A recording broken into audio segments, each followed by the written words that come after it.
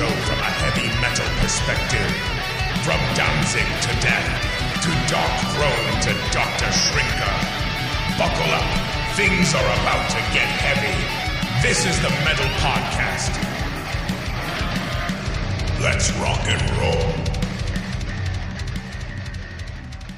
And welcome to another episode of the Metal Podcast, the show that I guess this time we're continuing our streak of actually talking about metal until we don't. I am AC, and I am joined by the madman, the first officer, the deputy, everything that is second to me, of course. DJ, how are you doing? Yes, respect my authority. I am fantastic, enjoying this wonderful weather we're experiencing here. How are you today, AC?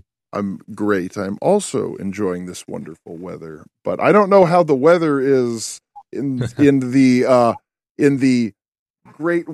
greatest white north of Scandinavia, as we have two guests.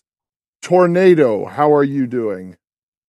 I'm fine, thanks. Nice to meet you, AC and DJ, and thanks for inviting us. It's really, the weather here is warm. We have around 0 Celsius, so it's warm for us, cold for you guys. And Mikko, how are you doing? Very well, and nice to meet you guys, and nice to be in here. It's been very cold a couple of weeks. And next week, once ago, we're going cold area, so everything looks very well and heavy. Well, winter just started, so it's going to get colder and until it doesn't. But I don't know, how long does your winter last up there? How long? Well, it depends of well, you have to define winter. So when it's freezing, in my opinion, it's about 6 months. Oh my god! Yeah. But most of that time, it's pretty easy to live here. It's about 2 or 3 months that you live in the dark mostly. But you get used to that, and the weather goes up and down, like Mikko said. Sometimes it's really like horribly cold, and sometimes it's just okay. But it's also beautiful, during the daytime, the few hours that we have the daylight during the dark period, 2 or 3 months. It's really beautiful here, so I'm not complaining. But I do like warm weather. In summer, it's really warm here also, which is funny. It can be really, really hot here.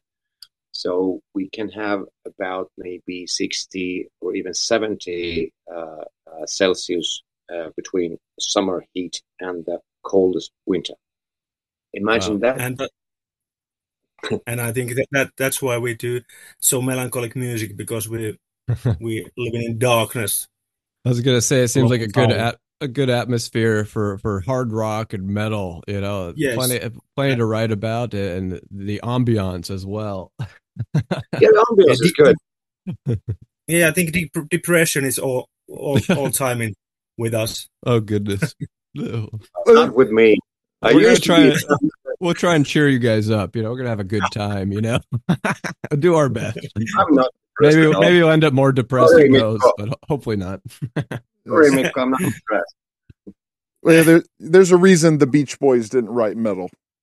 Yeah. Which also runs counter to all the Florida guys. I mean, that's where death metal pretty much started. With the exception of Possessed, it all came from there. And Florida has much nicer beaches than California, but Florida is also kind of a crazy place.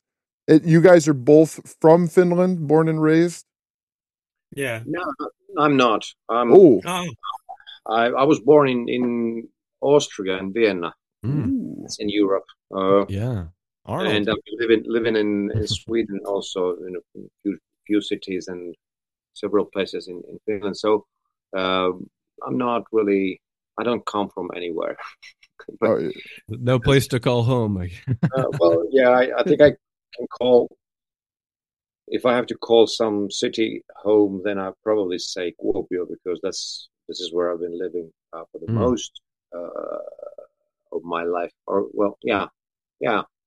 for the most of my life. So, but I don't think I would be here without, my day job and without my friends. I would be somewhere else, and I probably will be. I've been thinking about that. So maybe Florida wouldn't be that bad. I don't know.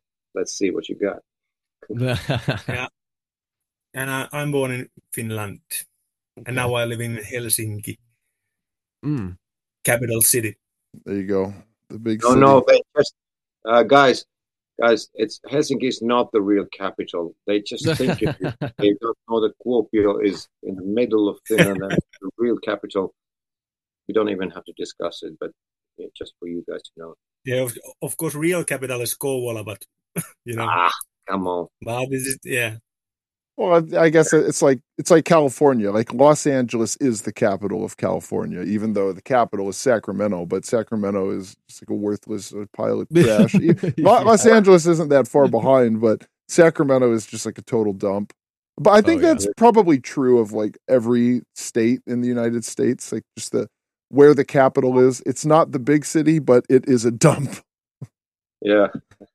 Yeah. No, go ahead. Oh, yeah, go ahead, AC. Are either of you familiar with the band Horna? Horna, yeah. Not really. Like I cannot talk about Horna, but I know the band. There is a band called Horna that included this. Yeah, so that's the extent of my Finnish metal knowledge. But that was my introduction to metal from Finland, and I think that is one of the most impressive bands of that genre that I've ever heard. It is. Because a lot of black metal, it does get to the point where it does kind of all start to sound the same. There are a few standouts, and there are a lot of bands, like in the more underground bands, you get stuff like Leviathan or Krieg that do stand out, and they are really solid bands. But I think Horna is kind of like the Led Zeppelin of black metal, and they're right there in your backyard. And not in terms of innovation, but in terms of like how creative they are with their music and how good their songs are. And it is, I don't want to say radio friendly, but very catchy, but not in a poppy, cheesy way. Yeah. Yeah, there's a lot of metal bands here from every metal subgenre. And I think it's in a way it's good and it's bad, because it's good that kids have something else to do than use drugs and run wild in the streets. But the bad thing is that most of the bands who can tour in Finland, play shows in Finland, they are metal bands or like pure metal bands. I don't know what it means exactly, but do you mean when you say pure metal? Do you mean like Iron Maiden, Dio, Ozzy, Judas Priest? Yeah, that and also I think thrash metal is also kind of popular here, and power metal is very popular also. So you got to be metal to be able to tour. Or we have this horrible thing. You think your rap is horrible, but I do. Finnish rap is. Oh, there's Finnish rap. Oh. Don't go there, guys. Don't go there. Okay. We'll take your word for it. No. Hold on. This can of worms has been opened. Yeah. All right. Okay. All right. No. Scratch the whole episode. We're on to this is what I have to know. What is the lyrical content of Finnish rap? Obviously, if I read it, I wouldn't be able to understand it. But what is the rough? What do they rap about? Do they rap about like the cold frostbite and like snow and? I think mainstream artists singing to ordinary things, not so bad things. But also they're so underground. There's very good lyrics, but the mainstream is very I don't know. So mainstream rappers in Finland, they sing like about, I don't know, maybe like raising your kids and washing your teeth and I don't know, smile. It's just horrible. It's like there is also a musical genre, a traditional Finnish dance music. It's not if I say call it dance music, you probably understand it a little bit differently than we do. It's like really traditional dances. People dance with each other like in big circles and whatever. So they and there's a traditional way of doing that, and those lyrics are like, if you take the Beach Boys and cheese them up like really badly, you might end up somewhere around those lyrical styles, and that's kind of the thing that the modern rappers have brought to this day. They sing about like nothing, nonsense, nothing. I don't get anything out of that. Although, like Mikko said, there are a few good ones, like Paleface, but he raps in English. He's done some Finnish stuff, but check out Paleface. He's a good one, and he does them really well. Interesting. But I don't know. The mainstream artists, they're just horrible. Yeah, Sorry. yeah. Well, I'm really Well, hold on. When you say like they sing about like raising your kids or brushing your teeth, that's like the opposite of what rappers hear. It's more like smoke crack to rot your teeth and then beat your kids. That's pretty much what they're rapping about here. So did they just so did they hear it in Finland and say like, well, I like the beats and I like the cadence, but I don't like what they're saying. So let's just clean it up and make our own family-friendly version of this. I honestly, I wouldn't hate rap so much if it wasn't just a celebration of just destruction. Yeah, if it had some sort of wholesome message. Not even wholesome. Okay. Just not destructive. Because here's the thing. Because we do the metal. And there's a lot of violence, and there's darkness in metal. There is depression, but like we don't go around killing people. Like that's the difference. Sure, you had the guys in Norway doing that in the early 90s, but like let's be real, those were kids. Like those were just straight up teenagers, and they did not know that. Like they didn't understand how life worked. They were confused. They were full of angst. They wanted to stand out. They wanted to be something.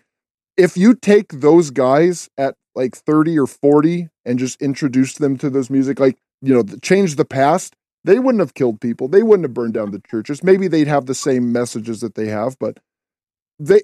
Yeah, but that thing about burning churches in Norway, the Norwegian black metal thing, that was, I understand that because they really wanted to stand out. And if you would really understand the way the Norwegians live, it is really, I mean, I'm not standing for violence, no, but I understand their logic, how they came into the decision, let's burn some churches, because they really started to hate the environment, and it was just like aggression that they probably couldn't put anywhere else. And Christianity was really they wanted to destroy Christianity, and that's another chapter, I believe. But the logic behind those things is just to stand out from the crowd and do something that is so horrible that everyone understands that these guys are doing something. Just the way it's been done before, and it's been done in music. It's been done in pop culture earlier, also in other ways. But I'm not saying that it's a good thing to go burning churches or burning anything than wood in the fireplace, or killing people or chopping them up. It's sick. But one thing that when I heard listen to AC talking, I think we should separate two things. One is the aggression as an emotion that we all do have, like our band name, Gentle Savage. It's not about being gentle or being savage. It's about the thing that we all have, all living creatures. We have the savage, we have the gentle side. But if you understand yourself. You don't have to be full-time savage or full-time gentle. You can be in the middle, just yourself. But to people who cannot understand their feelings or understand their environment or understand basically anything about life, it's really hard to figure out what to do and where to go. And that's where, for example, metal music comes in, like classic. I've been listening to Dio and Deep Purple and every hard rock, all those old bands. There is this certain search for freedom, and there is this certain madness you can find there. There is even depression or whatever. But the thing is rather to get it out of your system by listening and relating to the music and the lyrics, not the way that these rappers you talk about, they contribute to violence and to drugs. They are taking people there. But good metal or hard rock can take you away from that. You know, give your emotions a route to find out of depression. I know what I'm talking about. I've been like, I'm not joking. I've been depressed. You don't even believe, and I don't believe it. I'm here talking to you right now. But this is the thing: music, whatever style, it should be a channel for emotions to be shown and to be released. The emotions should be moving all the time. And we should not look at this is evil or this is good or, all that shit we don't need it. But the modern world is wicked. We cannot hide from the truth. And that's where these guys come to publicity. They can use the weakness. And I understand I hear a lot of, I don't know if it's even rage, but anyway, negative thinking that you talked about earlier shouldn't be there. No, it's definitely bad energy when you put that negativity in your mind. And I do believe that we should not take, you should take no part in the worthless pleasures of evil and darkness, and instead rebuke and expose them, because when you do expose them, the light starts to shine on it, and it shows up, and the people, at least listening to the rap and this degeneracy, will hopefully see how wrong they really are for putting that in their brain, and some of them, our hopes is that they will essentially see the light and see that there are other forms of music that is actually inspirational, creative, and has a positive message. Because when you listen to, Dio or Deep Purple, it gets you to pick up an instrument and do something with your life. When instead listening to rap, let me go pick up a gun, go rape someone, let me go drug someone and rob them. Like those are your options. And well, my heroes are doing it, so and they're celebrated by the media, so clearly this is what is acceptable. Yeah. That's the way they think. Mm-hmm. Yeah, and I think as an artist, I also have the responsibility to bring the good values about this kind of interviews, or I could write the lyrics, depression or whatever, but in this platform, I could bring the good things, good values also. It's I think the world needs those kind of things more than ever, actually. Yes. And good and inspirational. That doesn't necessarily mean like, let me preach the word of Jesus. Like, that is good and that is inspirational, but it has, because that's kind of what those words have turned into, and I think that's all well and good, but you can inspire someone to just like doing something good, because like metal itself is kind of like aggression, not channeled but focused, And it is like taking, because we all get frustrated. Like, doesn't matter if like your car gets a flat tire, or you're trying to fix the sink and you don't have enough room underneath. Someone cuts whatever. you off. Someone, yeah, whatever. Like it happens. But and going back to the Norwegian guys, is like, yeah, those guys. They just did not know how to properly focus all their frustration and rage, and then it just turned into like the worst possible thing, which is just violence. And they followed certain rituals, and those rituals always lead to madness. Mm-hmm. It's I don't know how much you know about that. I know, like I told you earlier, the last time talk, I know strange things. I've seen strange things happening, and I know where those rituals take you. They take you to darkness, and you cannot get back. There's a certain point where you cannot get back. That should never be in public. That should not be. It should be, I don't know if banned is the right word, but at least it should have a counter force. And like AC said, I think we need to separate religion from like real things. I mean, religion doesn't, in my point of view, it doesn't have anything to do with your true natural beliefs and believing in good or believing in bad. That's a choice you make. You don't need religion there. Personally, I'm not a Christian anymore. I don't see it necessary. But I do believe in nature. My grandmother was she was a lady of the forest. Let's call it that way. So it's about choices, and it's about what you feel inside.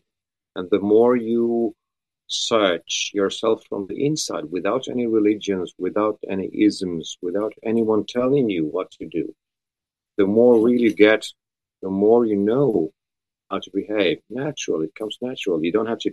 I don't have to like find it in the books or in podcasts or anywhere. You have it, and you know what is right or wrong. We all do.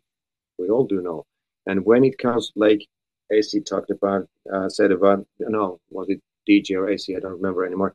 But about Dio, if you read Dio's lyrics very carefully, there's a lot of those ideas, in fact, and many other heavy metal bands have kind of a religious thoughts, but they're hidden, and people go like, "Oh, this is so evil," but they're talking the opposite. Mm-hmm. They're sort of sucking you out from the dark, but you don't necessarily get it. I remember having a fight about this with my friend years and years ago. I don't remember the song anymore, but I said that this is like, this song is about goodness. He was like, "What the?"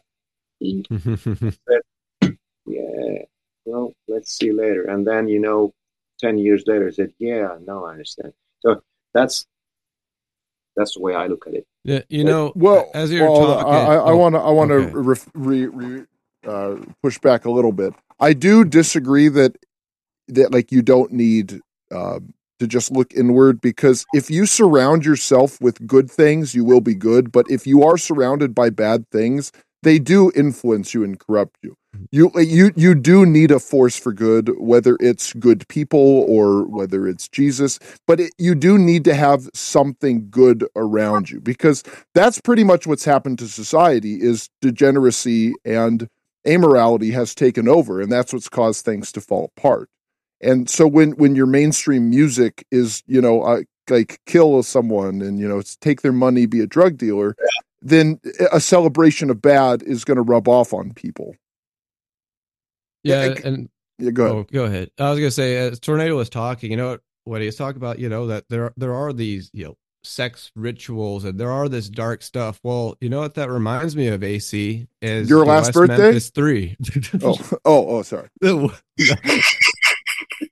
Yeah, the dirty third. No, the West Memphis 3, and we had an author podcaster on, William Ramsey, who did an incredible book. And I'm not sure if you guys are aware of this situation that happened, but a lot of heavy metal bands and even, someone like Johnny Depp came to the rescue. The Dixie Chicks, Eddie Vedder.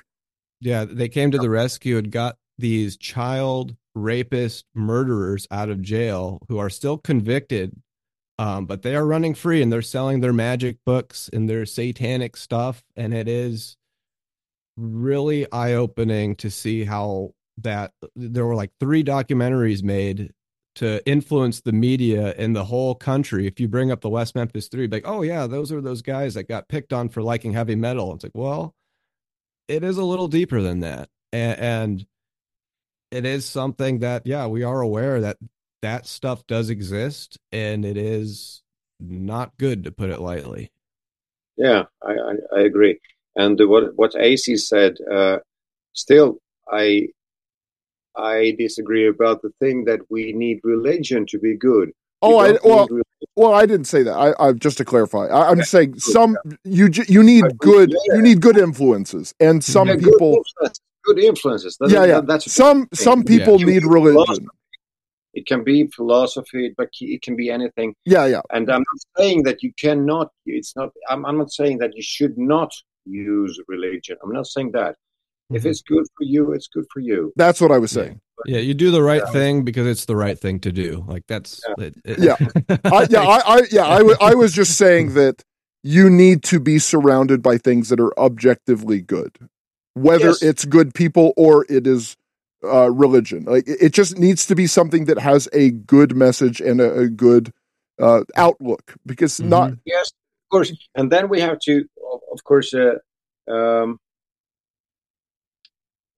Think about the thing. What is, like, how should I put this?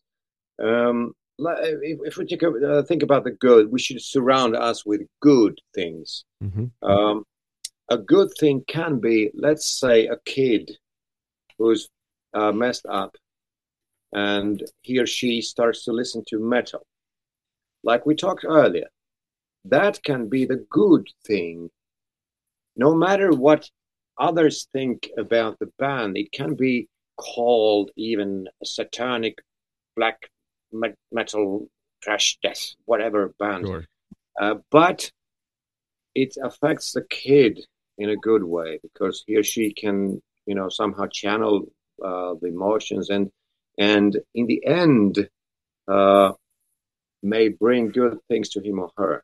But it doesn't always happen. If that certain band happens to be connected with things that are not good, it can suck that person into those spheres that you probably wouldn't want to go otherwise. And that's the bad thing. So not all that seems to be like, if you look at it and you don't concentrate, it may look somehow questionable even, but it's not always a bad thing. And that should also be considered, because I find in Finland, at least, I think it's, I don't know about America, I've never been there, but there's a lot of people who want to tell you that this is good, that is bad, and that's like a peep up situation, the way I see it. I mean, because the society takes everything, sucks out everything. Like you talked about the society, when it gets really twisted, it sucks out everything just for the control and the power. And in that game, every move is accepted, and that's where like I don't want to be involved. I also stay quite a bit outside, although I do social media. I have to do it to make the band grow. Blah blah blah. Yeah. But I don't take it. I don't take it for granted. I don't believe in the things that I see in the social media. I don't even believe the Finnish news. And the Finnish news are like The enemy of the people? No. They are really like good news. It's not like in It's several not real countries. life. It's not Like- American news. Yeah. Like your country, you have two political parties, and It the bleeds, it leads. and the whole system is messed up. Yes. We're quite, doing quite well here, in fact. And if the news tell you one thing, you can sort of believe it. But the thing is, what exactly do they not tell you? Mm. So Yeah. we do have that problem here also. So you have to dig deeper to get in there. But in the end, I've tried this. I didn't watch the TV at all for 1 year. And then I came back to the TV, and I felt exactly like 1 year ago. Nothing had changed. The Yeah. news were the same. Everything was the same. All the programs were the same. So I thought, okay, this is not my thing. I may look at the news or maybe a movie or something, but you don't get anything out of it. So that's why I read books. Yeah, it's most important to believe yourself and do what you want to do, and that like when I founded Rylos in 2013, I look in the mirror who I am as a musician or vocalist, and everything led back to my childhood and youth and the bands where it all started, and like Iron Maiden, Def Leppard, Halloween, Twisted Sister is my favorite band ever, and those kind of heroes and those kind of vocalists, they are very good influences to me as a vocalist, as a musician. But you know what I mean? It's really important to do what you want to do. That's the main key, actually.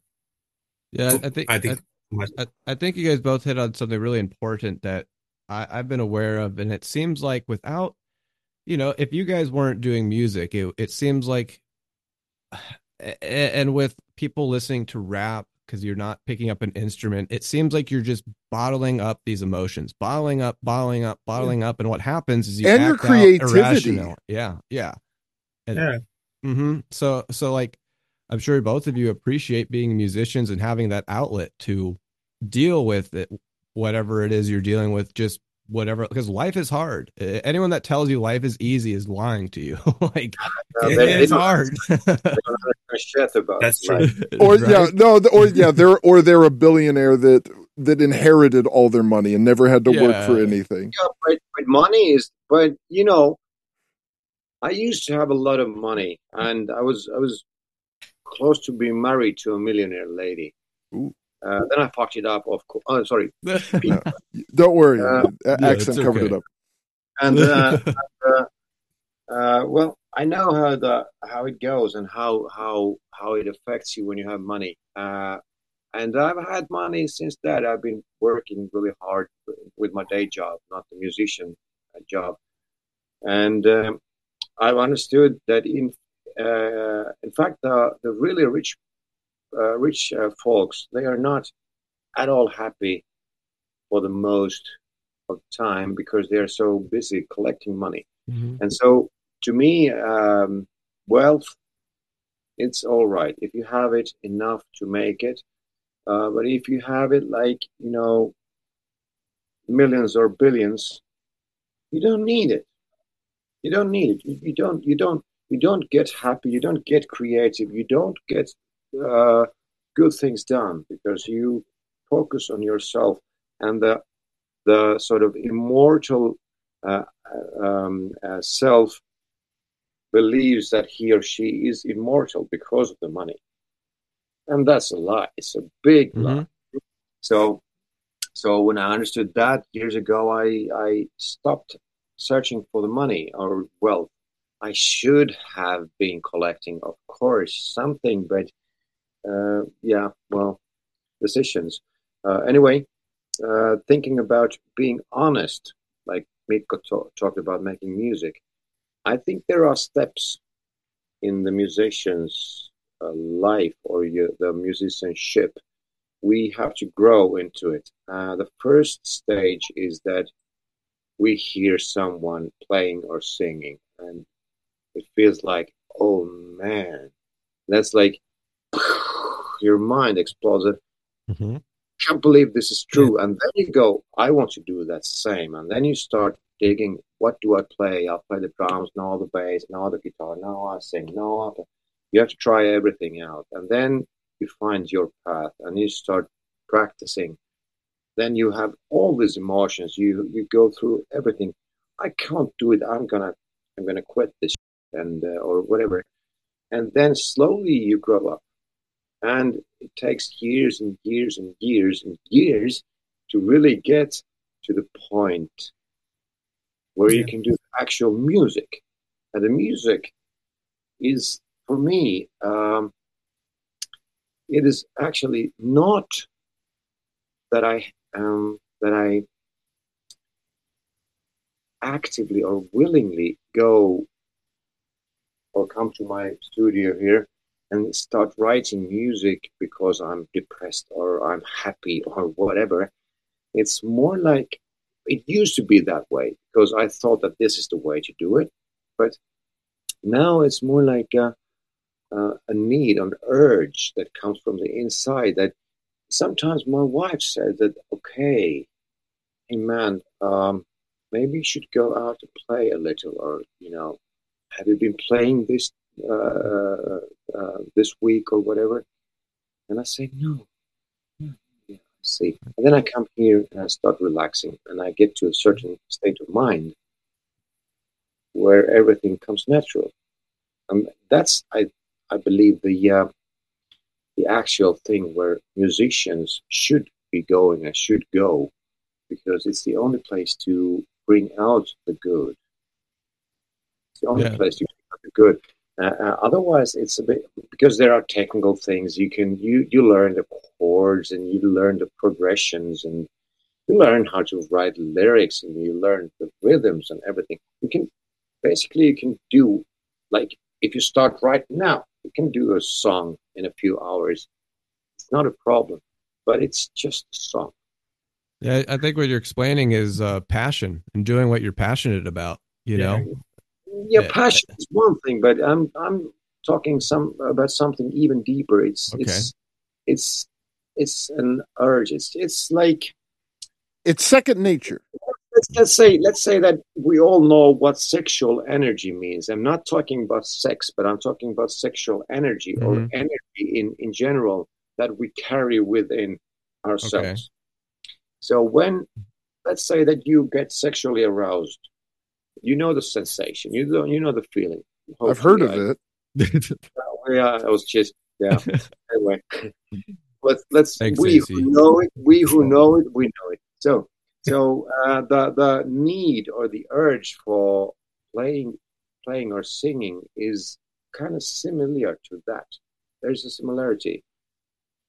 You sort of, something grows inside, you don't know what it is, and you need to kind of make it even with the thing.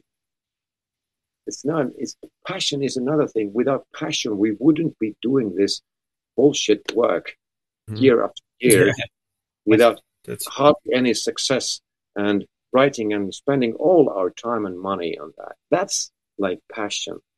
Passion keeps us going. And then when you go to go on stage, that's another place where you need passion. Yeah, that was a long story. No, that was good. And I do believe that we need to be careful how we act, because these are difficult days, and we really need to not, we shouldn't be fools. We need to do our best to be wise and make the most of every opportunity that we have for doing good, and every action we take should be intentional, and a lot of this music around now, especially popular here, is thoughtless, and it's well, how do you spell thought? What? What are you asking? You said it's thoughtless. I'd say there's lots of thoughts in modern music. Oh, you think so? THOT. That's a yeah, American slang joke. Okay, they went over a lot of my that goes over my head sometimes, but yes, too many letters for you. Sorry. Yeah. Gosh. Yeah. That's okay. No, go ahead. Did I interrupt your train of thought? You did. Ruined it. That was at the end of it, anyways. But my point was that there is. Yeah, exactly. Concentrating on not what the surrounding environments or whatever tries to feed us. We need to think. We need to think, and think. Yeah, well, and you know, well, we are sponges, and and we have, I do believe, a moral compass. Like we all have a basic understanding of right and wrong, and it can become corrupted. No matter what. I don't care who you are. Like you can say all you want. Like, I will never be corrupted. Okay. Go to prison for a year in America and just see what it does to you. Like, you can be corrupted. Everybody go for a week. Yeah, it can happen to anybody. And if you don't know what is good because everyone is telling you what is bad is actually good, like, that's even a slang word. Like, I was listening back when I was in high school. I was listening to Danzig with someone. And someone said the way he sings is so bad, and I was floored. I was like, "What? Oh, like jaw! You dare say Danzig singing is bad?" And then he said, "No, bad means good." Like, since when? Bad literally means the opposite of good. What are you talking about? So you have a bunch of people that are impressionable, and they don't quite understand what's happening around them because what's in front of them is a perversion of reality. Because the natural state, I think, is an objective good. Like, you do your daily tasks, whether it's chores or your job. You spend time with your friends and your family to unwind, and you do something for fun, and then you eat enough to sustain yourself. Like, I think that is the natural state of people.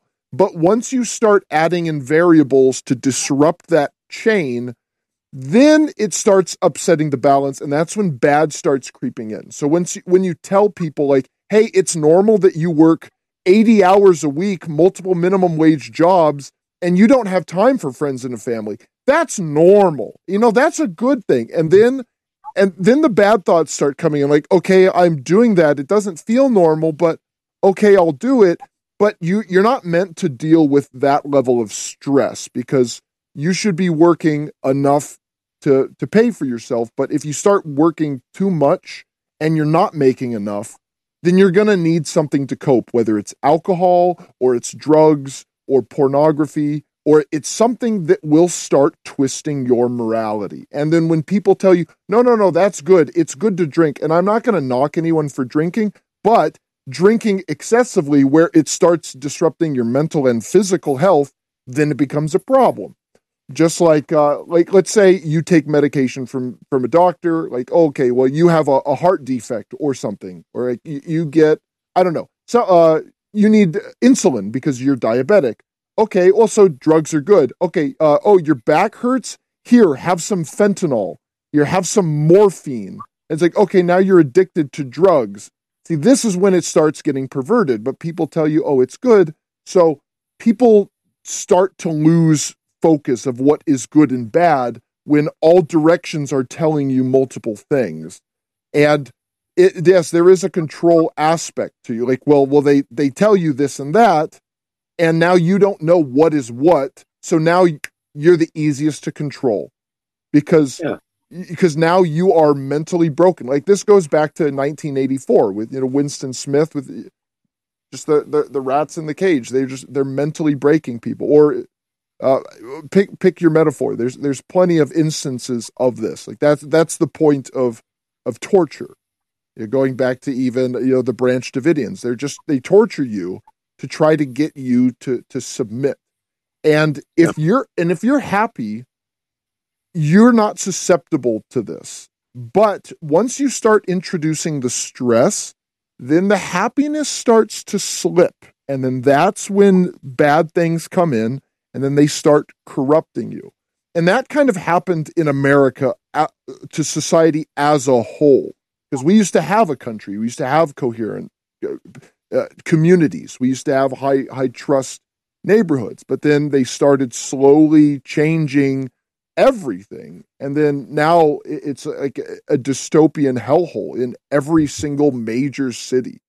Maybe there's a few cities out there, like San Diego is still okay, but there's plenty of parts of it that are pretty bad. But on the whole.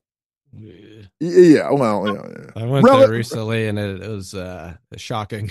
Okay, I guess it's been a few years. The downtown area was well, yeah. Downtown of anywhere is bad. Ever since the Chargers left, it's like okay, that's true because of all the jobs left. Yeah, okay, that makes sense. Because I was going to say like most major cities have problems, and but America, it's every major city is a problem. And it's just because of how they have slowly disrupted society and introduced things that I would say are objectively bad. And like Tornado said earlier, like and again, I don't know Finland, but when they say like, this is good, this is bad, I'm sure it's much different than it's probably the opposite in America for what they say is good and is bad. Because here, prostitution is seen as empowering for women. It's seen as a good thing. Like young women should strive to do it, to sell their bodies. I would say that is objectively bad. Would you two agree? Yeah. Yeah, and that's kind of that perversion that's happened. Like, oh, you could make, $500 a week working Starbucks, or you could be a prostitute for $1,000 a day. But when you can say anything, just changing your tone, and you can make anything sound good or bad. It just that cadence really manipulates people. So I would actually say that I am a firm believer of telling people what is good and what is bad, but that's based on me pretty much trying to tear down what America says is good and bad. Like I love the idea of America, but the American government and the American system does not reflect how America started. Like it has been slowly hollowed out and corrupted. And when we have this problem of prostitution, and it's been renamed sex work to make it sound like it's a real job that you can strive for, instead of dealing with it. Like imagine like someone's 8-year-old daughter, like, what do you want to be when you grow up, Lucy? I want to be a sex worker. Because you used to have kids like, I want to be an astronaut, or like, I want to be a cowboy, or I want to be a policeman. But now it's like, I want to be a SoundCloud rapper. I want to get bitches and hoes. I understand. Yeah, I understand what you're saying. It's quite. There's a lot of similarity in our thinking, and of course, you have this American state of mind. It's the American brain versus the Finland brain. Yeah, but yeah, I think I could cut down that all to a few phrases. The first one is that we all live one way or other. We live in a dream or kind of a fantasy before we come out from the fantasy, and that or fiction or whatever you want to call it, and that is because we've been fed with lies and with these ideas of what is good and what is bad, and everything has been twisted slowly to or from good to bad or from bad to good, meaning that, like you said, that things are sort of turned upside down even.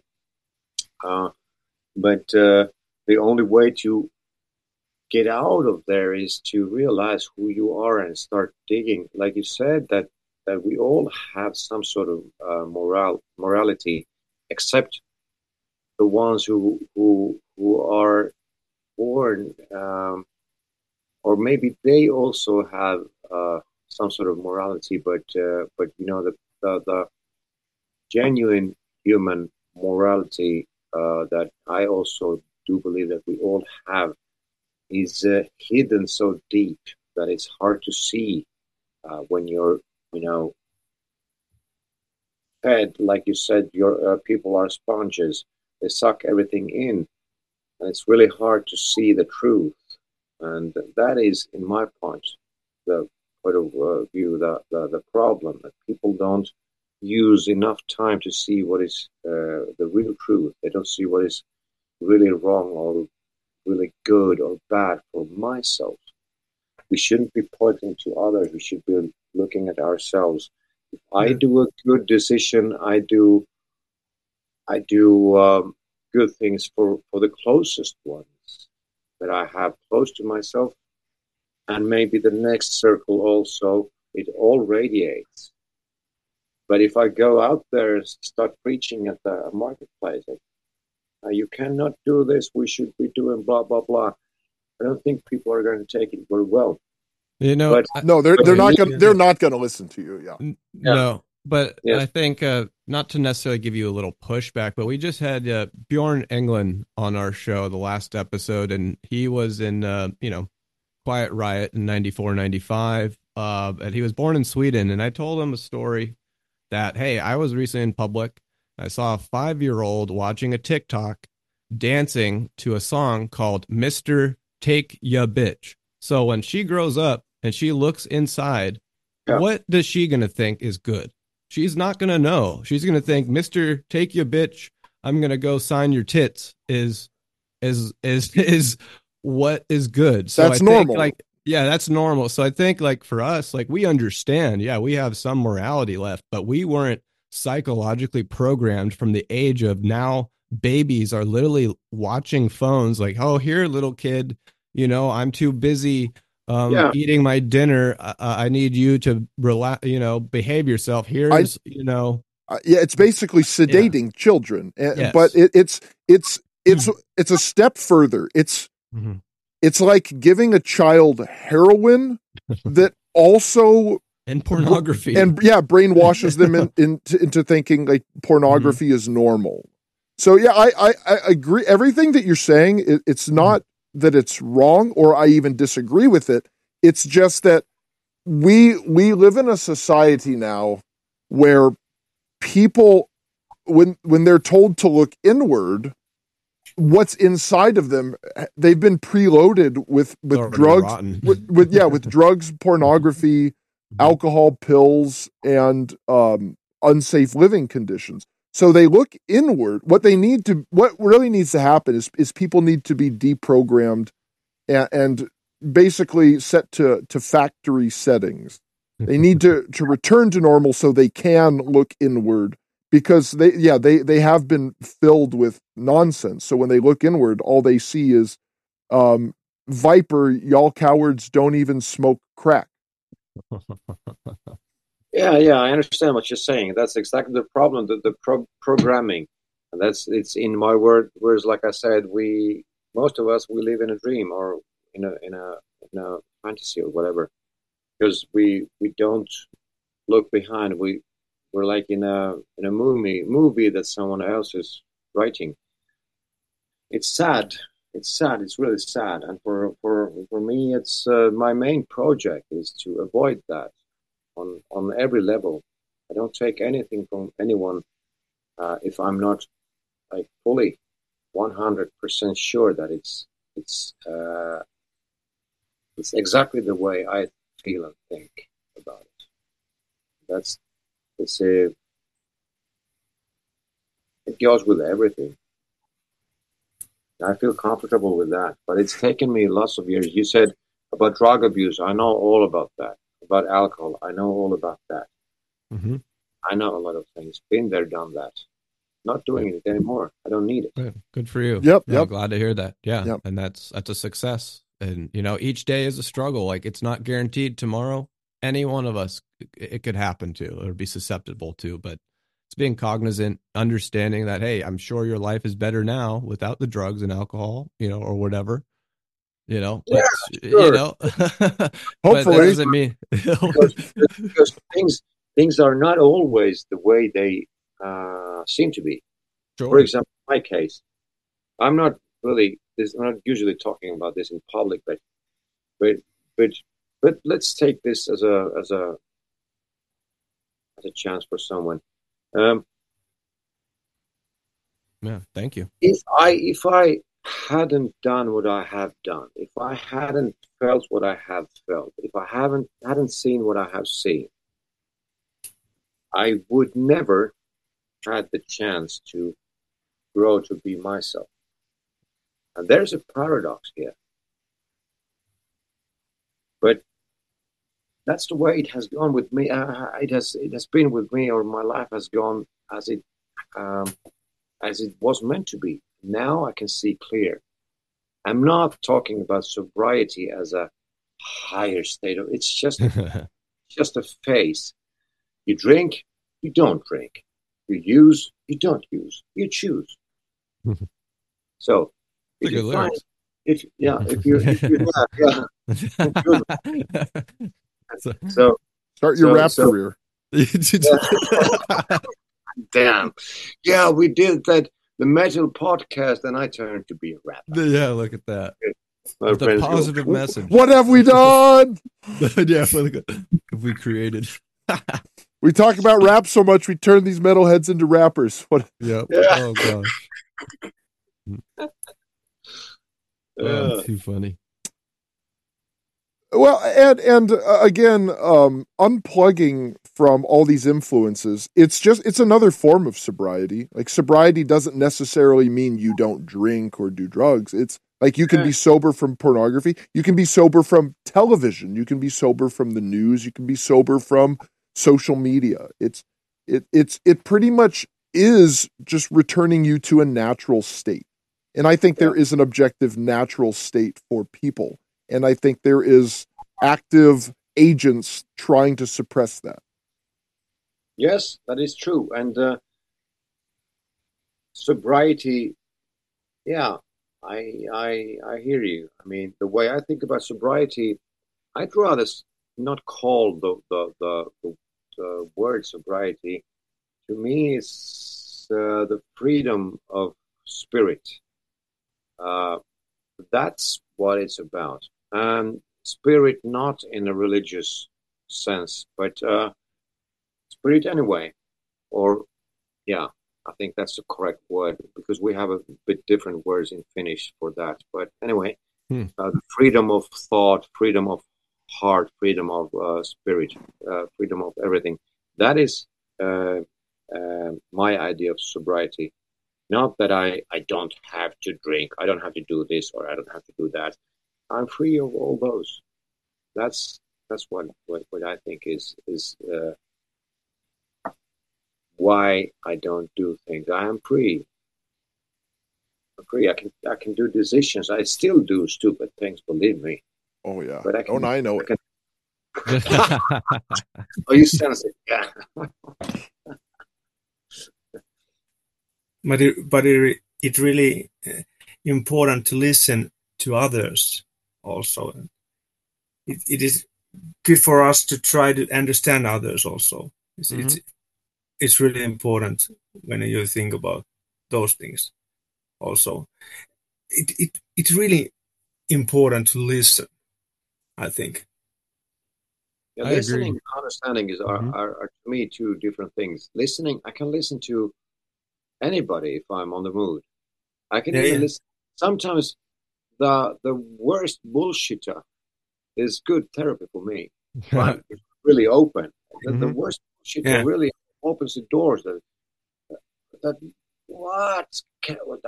I don't believe anyone can think that way. I don't believe that he believes what he's saying, and it opens up something in mind. Opens points of views that I may not have noticed before.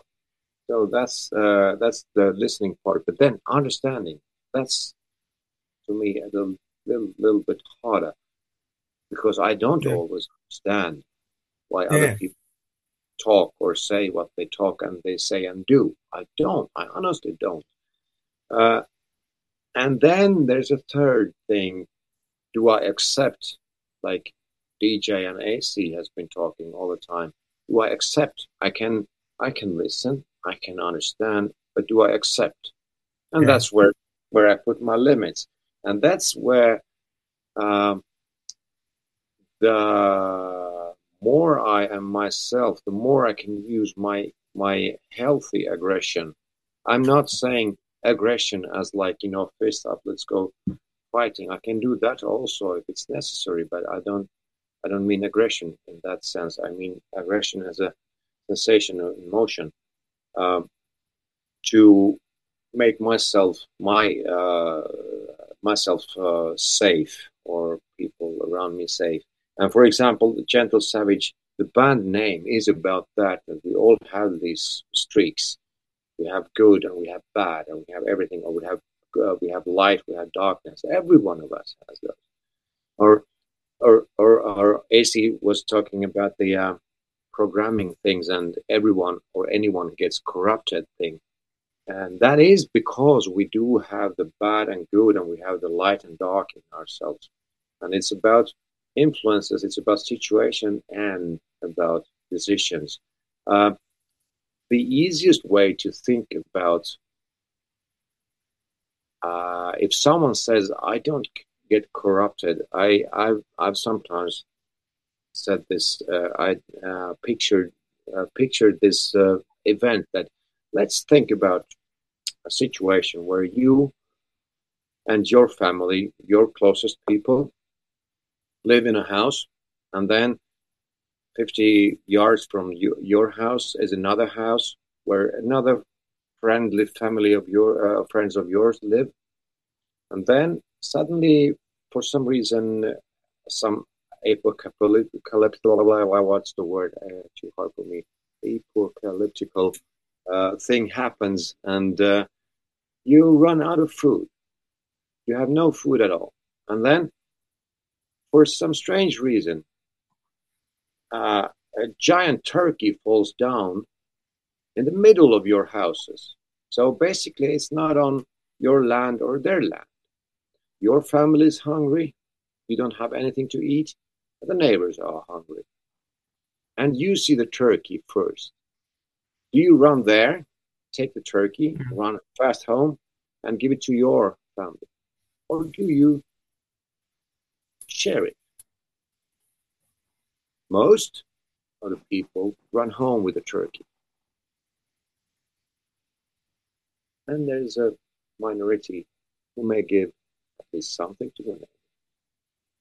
And that is genetical in our system. We are built, our brain is built to keep us alive. And the only thing that can win the DNA code, the social codes through generations, is thinking.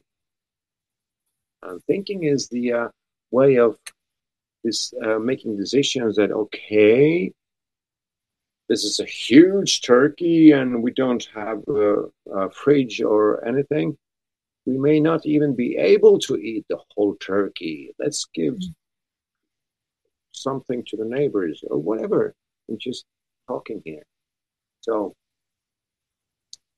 you don't have to go to the jail to think about the seeds of corruption. They are like in everyday's life. Children lie. In fact, if they don't lie, they are sick. But that should only be a phase, short phase in their life. They learn.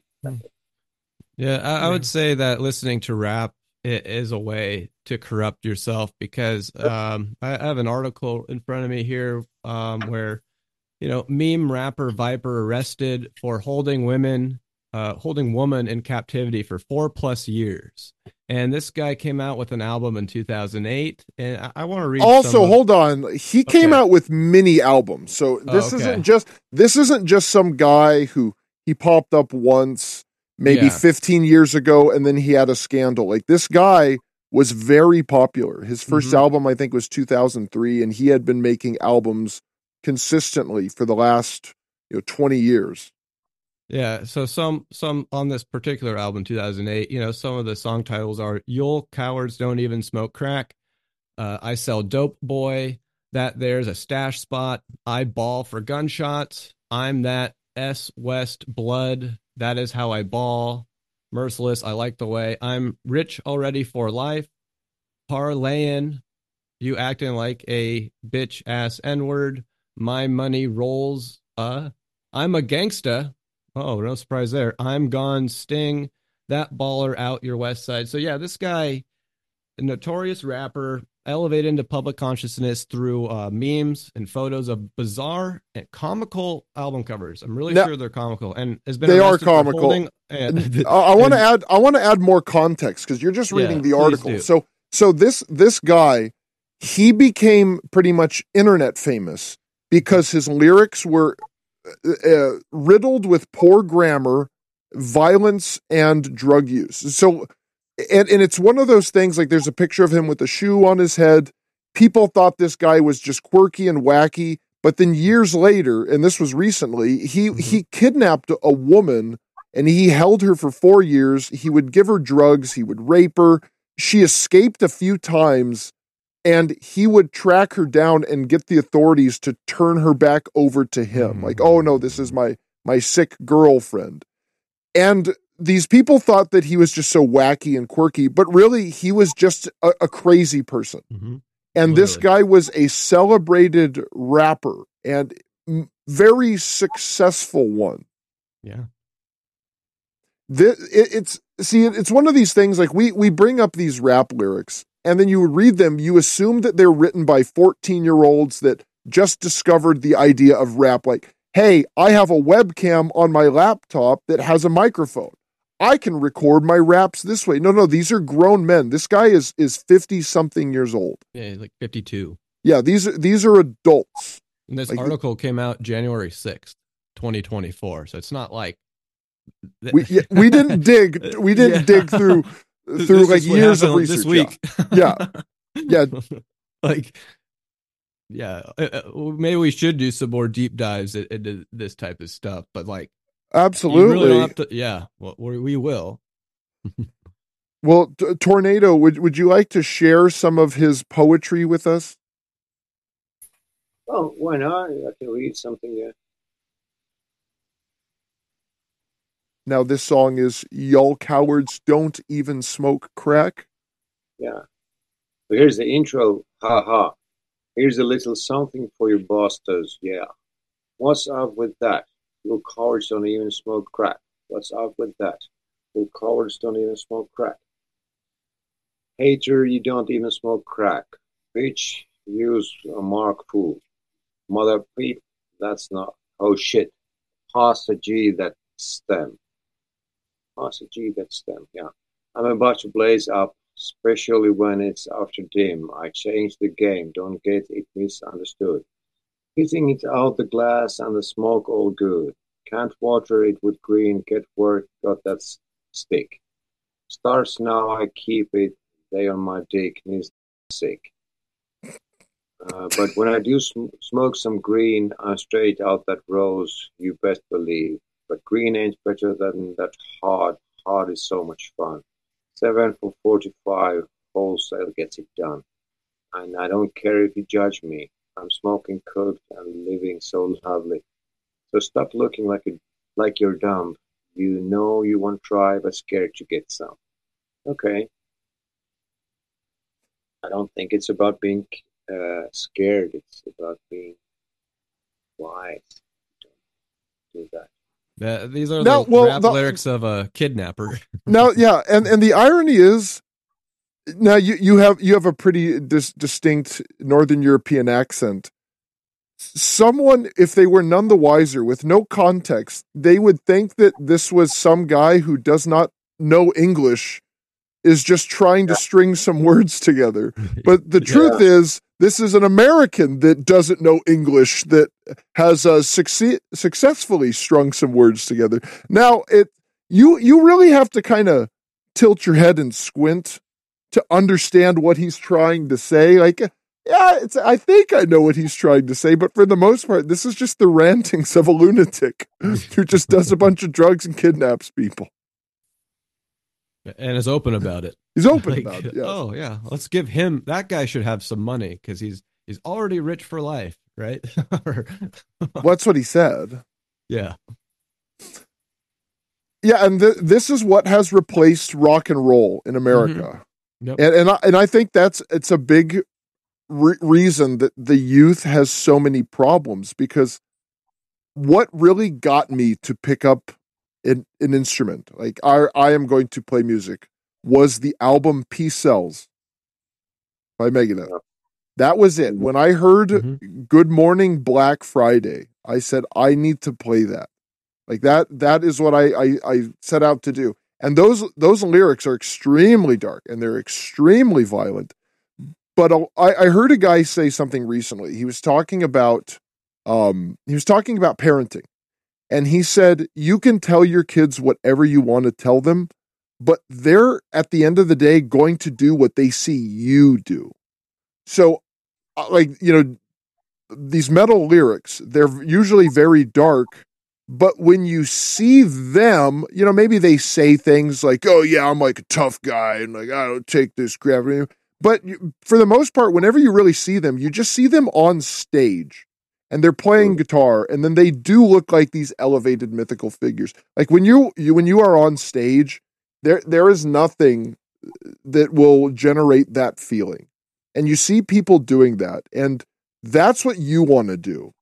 And with rap, pretty much all you see from them, it's not them on stage with their microphone, it's them off stage committing some crime. Mm-hmm. So that's what the people see.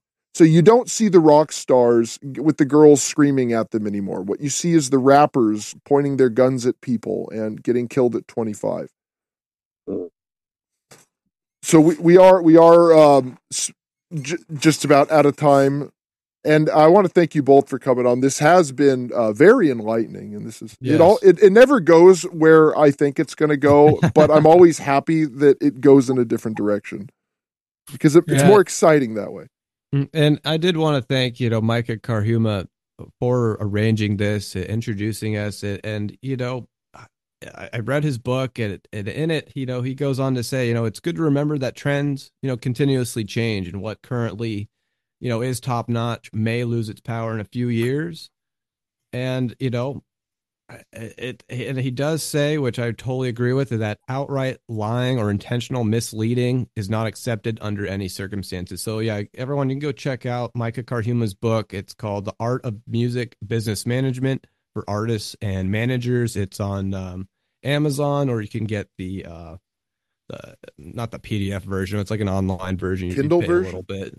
Yes, Kindle. That's the word. That's it. But yeah, anything you guys would like to plug, or give a shout out, or anything that you'd like to say? Well, first of all, you have this mission to sort of bring back rock and roll. Mm-hmm. Yes. There's a few good songs from Gentle Savage. The one is called "Carry the Fire." I think you should listen to that tune and check out the lyrics. It's really about this mission of carrying the fire of rock music through generations, and it talks about the listeners and us, the musicians, the writers. It's on our Midnight Valley album, the last song of the album, Closer, Carry the Fire, and we're also continuing with the fire theme. The next single is going to be "Fuel My Fire." I think you guys are going to love it. It's a combination of traditional or classic rock, hard rock / even a bit metalish. If you combine Deep Purple and Alice Cooper and put them on steroids, that might be our next upcoming single, "Fuel My Fire." I think you're going to like it. I hope so. Oh, absolutely. Yeah, and I want to say thank you all, guys, and also, if you like to melodic, heavy, hard rock, metal, listen to Railos. There's 4 albums and 6 singles out, and there's a lot of great song, absolutely. But we record a new single next week, and it tells about actually these subjects what we speak. So February 24 is great music coming. But listen to Black Liquid Fixation and Misunderstood to our catalogs. They're great songs. We'll, of course, put all the links in the description for you guys to check out Railos and Gentle Savage. Great. And we hope to have you guys on back again. We can talk about some more other things that we'll set out to talk about philosophy, and then we'll just talk about music. Yeah. Right. Music is good, but this went this way, so what can we do? Nothing. It's done. Yeah, you have to come back. I appreciate you guys. You know, I appreciate that. Yeah, cool. And I have to say, Whiskey Go Go, February 23. I think there is a great band called Lizzie Borden. Very familiar. Whiskey Go Go. Yeah. Okay. It's a okay. Yeah. Great band. Excellent.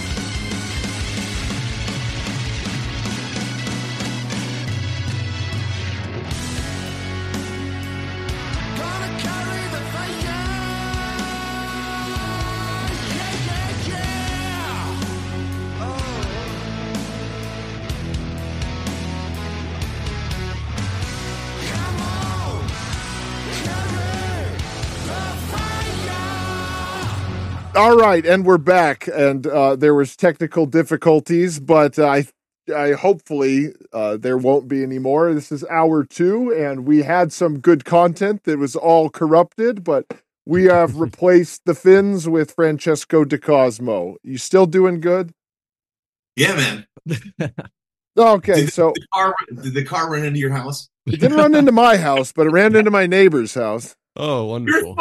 You're kidding me. No, but they ran into their property, not into the house directly. See, notice I didn't say fuck. And was it on purpose is the real question. Is this a deliberate attack on your neighbor, or was it meant for you? Who knows? I don't know. See, this is why I stay anonymous, because I know they're trying to get me. Oh, it doesn't even help. Holy Scheisenheimer. That's my word. That is your word. You can use it. Yeah, it's good. It's licensable. It's good. It's a good. I license all my content. Yeah. We'll have our lawyers talk to your lawyers about getting the license to use your words. Right on. I don't have a license. Even better, we could. I have a license being crazy. Are you a sovereign citizen? I'm a musician. I have a license to be nuts. What? Are you a sovereign citizen?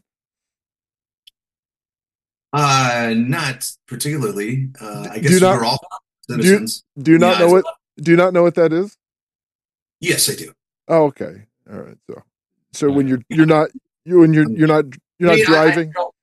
I don't conduct myself like that because the system just trounces all over you. I mean, it's just.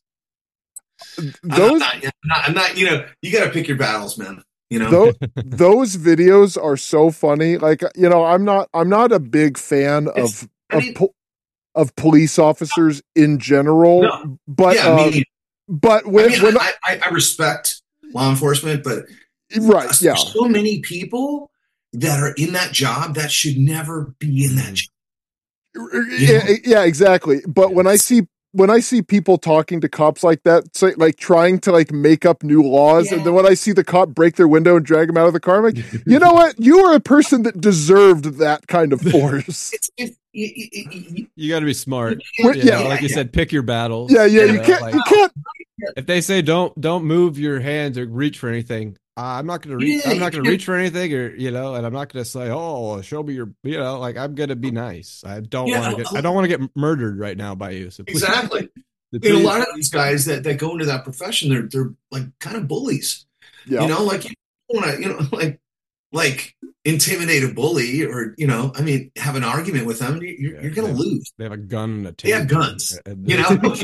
Yeah, well, and not just that, because there's a bunch of them that know that there are the ones that are like that, so they try not to be that.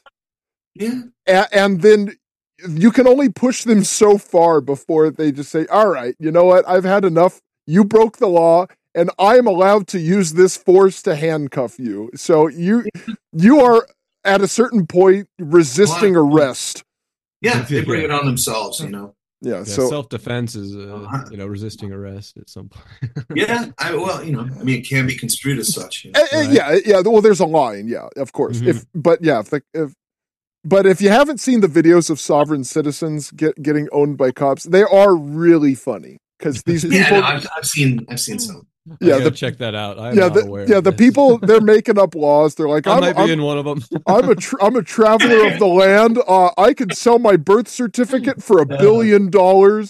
You have no authority over me. It's like they say the weirdest things. Like clearly a crazy person told them this, and then they're telling a person with a gun and usually an inferiority complex all these things. And at a certain point, that person they're going to run out of patience. And you're going to lose. Yes. It's like punching a wall. Wall always wins. Pretty much. Yeah. Well, and this is our music show, everybody. Yeah, let's see Francesco's new bass. Sure. Look at this. Yeah. Why not? Whoa! Oh, it's nice. Yeah. See, we're talking music. I love this thing. I like the finish. It's Deep Purple. Yeah. I have you like the finish, huh? Dingwall Combustion. Yeah. From Canada, and it's just the most it's a beauty, ridiculous rock bass I've ever owned in my life. I mean, I've had a lot of basses. I have a really cool Kiesel here too, which is a great. This is a great bass too. Oh, I like the finish. Yeah, it's really cool. Looks like marble, but it's like this. Oh yeah. Sorry, it's like this burled what is that? A fancy finish. Yeah, that's really great. Really great bass. But this one takes the cake. Yeah, that's wonderful. Oh, it's a great bass. Yeah. Yeah, I got to come out to one of your shows, man. Like seriously, I really want to because you got an amazing voice. Thanks, man. man. Love hearing you on your albums. I mean, you played with Chris Poland for goodness sake. Like that's what an last for word. Yeah. Well, here's the question. Are you still in contact with Chris these days? I talked to him last year. We don't really talk that much. He's kind of an elusive guy, you know. I mean, we're still friends. I went to his drummer's David Eagle died a few years ago, and I went to the service and we hung out and stuff. And David was a great guy, man. I don't know if you know much about him.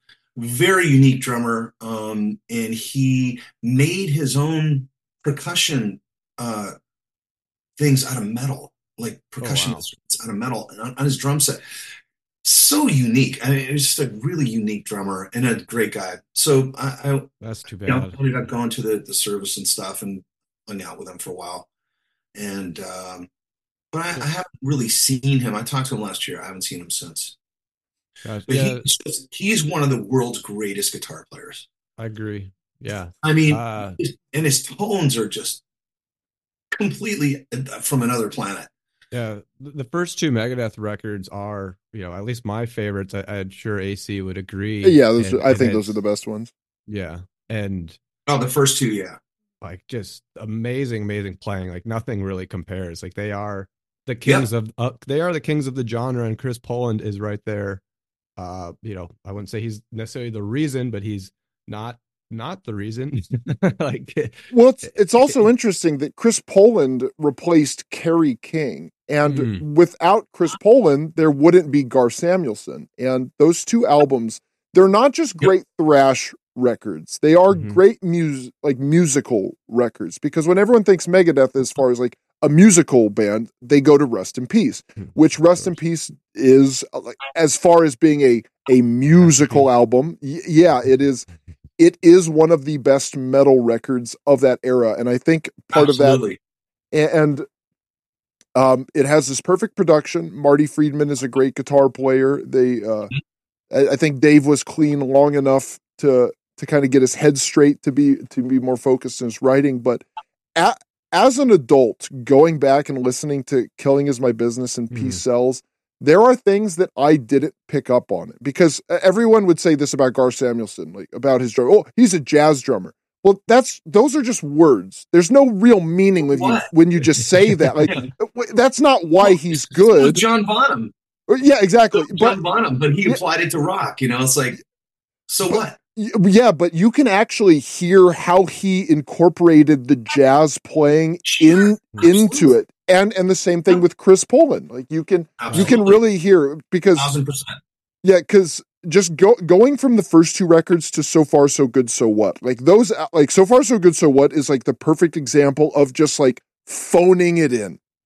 Like he's without Megadeth for the first time, so he just has a guy who is a guitar teacher and a guy. I think Chuck Baylor was a drum tech. I think you're right. I think he was just like the guy that stepped in. So he wasn't the drumming in that album. The best way to describe it is drums. Like there's nothing special. Like the fire is gone. And that's an album, as years have gone by, my appreciation for it has just dropped greatly. Yeah. As my appreciation for just the first two records, especially the first one, has risen. Like you can really hear that he was trying to do something musical while also being aggressive. he really tried to stand out. And I think Metallica, as I've said, they are the most generic of those early thrash bands. The only thing they did to stand out was their more musical interludes, which I do think they were good at. But the rest of their songs are just so flat and just the most like I got my degree with all C minuses, but I still got my degree. Like that's like, you're talking about Metallica, right? Yeah, yeah. I like Master of Puppets, so that's a classic. But there are songs on it that I like, but Metallica as a thrash band, I think, is really kind of a flat line. Like they what they excel at is Megadeth is much more exciting. Exactly. Oh, yes. Yeah. Exactly. Well, not way more exciting. Not just that, but like Slayer is more exciting. Exodus is more exciting. Testament. Sodom, Destruction. Oh, yeah. Like because the songs that I really like by Metallica are like Sanitarium, One, Unforgiven, Fade to Black. Like, do you see a pattern here? And Justice for All, I think is what that album. No. The slower songs, the more musical ones, because I think most of their thrash songs, they're just like Fire with Fire. You could not get a more generic thrash song. I do think Battery is a really exciting, great thrash song. It's got good build up. The riff is really cool. I like that song a lot. Dyer's Eve is pretty good. Trapped Under Ice is excellent. Fuel is a terrible song. I wonder if Metallica, like, you get a few beers in them, probably not James Hetfield anymore. I think he's sober, but you give him, I guess, a truth serum, and I wonder if you asked him, like, are you happy that you recorded Load and Reload? I really wonder what they would have to say. Probably not. That's what I would think so. Because I have to confess. Yeah. Yeah, because as much as we love Megadeth, like we do not deny that Risk is a terrible record. Probably the worst album ever. It's but you know what? But that's awesome. But it was a risk, okay? No, they took a risk. Yeah, I mean, I could go down to the casino. I could go down to the casino and bet my life savings on 10 black. It's a risk. I'll probably lose, but it's not a good risk, but it's a risk. Yeah. If I win, that's a lot of money. You learn your lesson and move on, and they're still making quality records like Dystopia and even Sick, the Dead and the Dying, or whatever it's called. They're awesome albums. Like, I really enjoyed both of those. And, they're still ripping it, still kicking. Oh yeah, ass. Yeah, absolutely. Can I say that? I say that you can say ass. You can't show it. You can't show it, but you can probably show it to underage children, but you can't show it to adults. The rules are so strange these days. I can't keep up with anything. No. It's all a big psyop, bro. Like, everything. If your song has lyrics that you want to kill people and rape women and drug them, well, that's fine. But if you have a podcast that talks about how that's really bad, well, no, you can't do that. Oh, that's extremist language. Yeah, you extremist.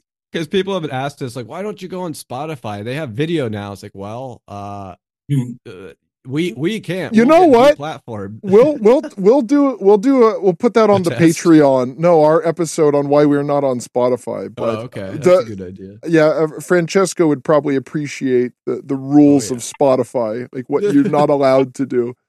It's really, really funny, but that's for another day. The most pathetic thing about Spotify.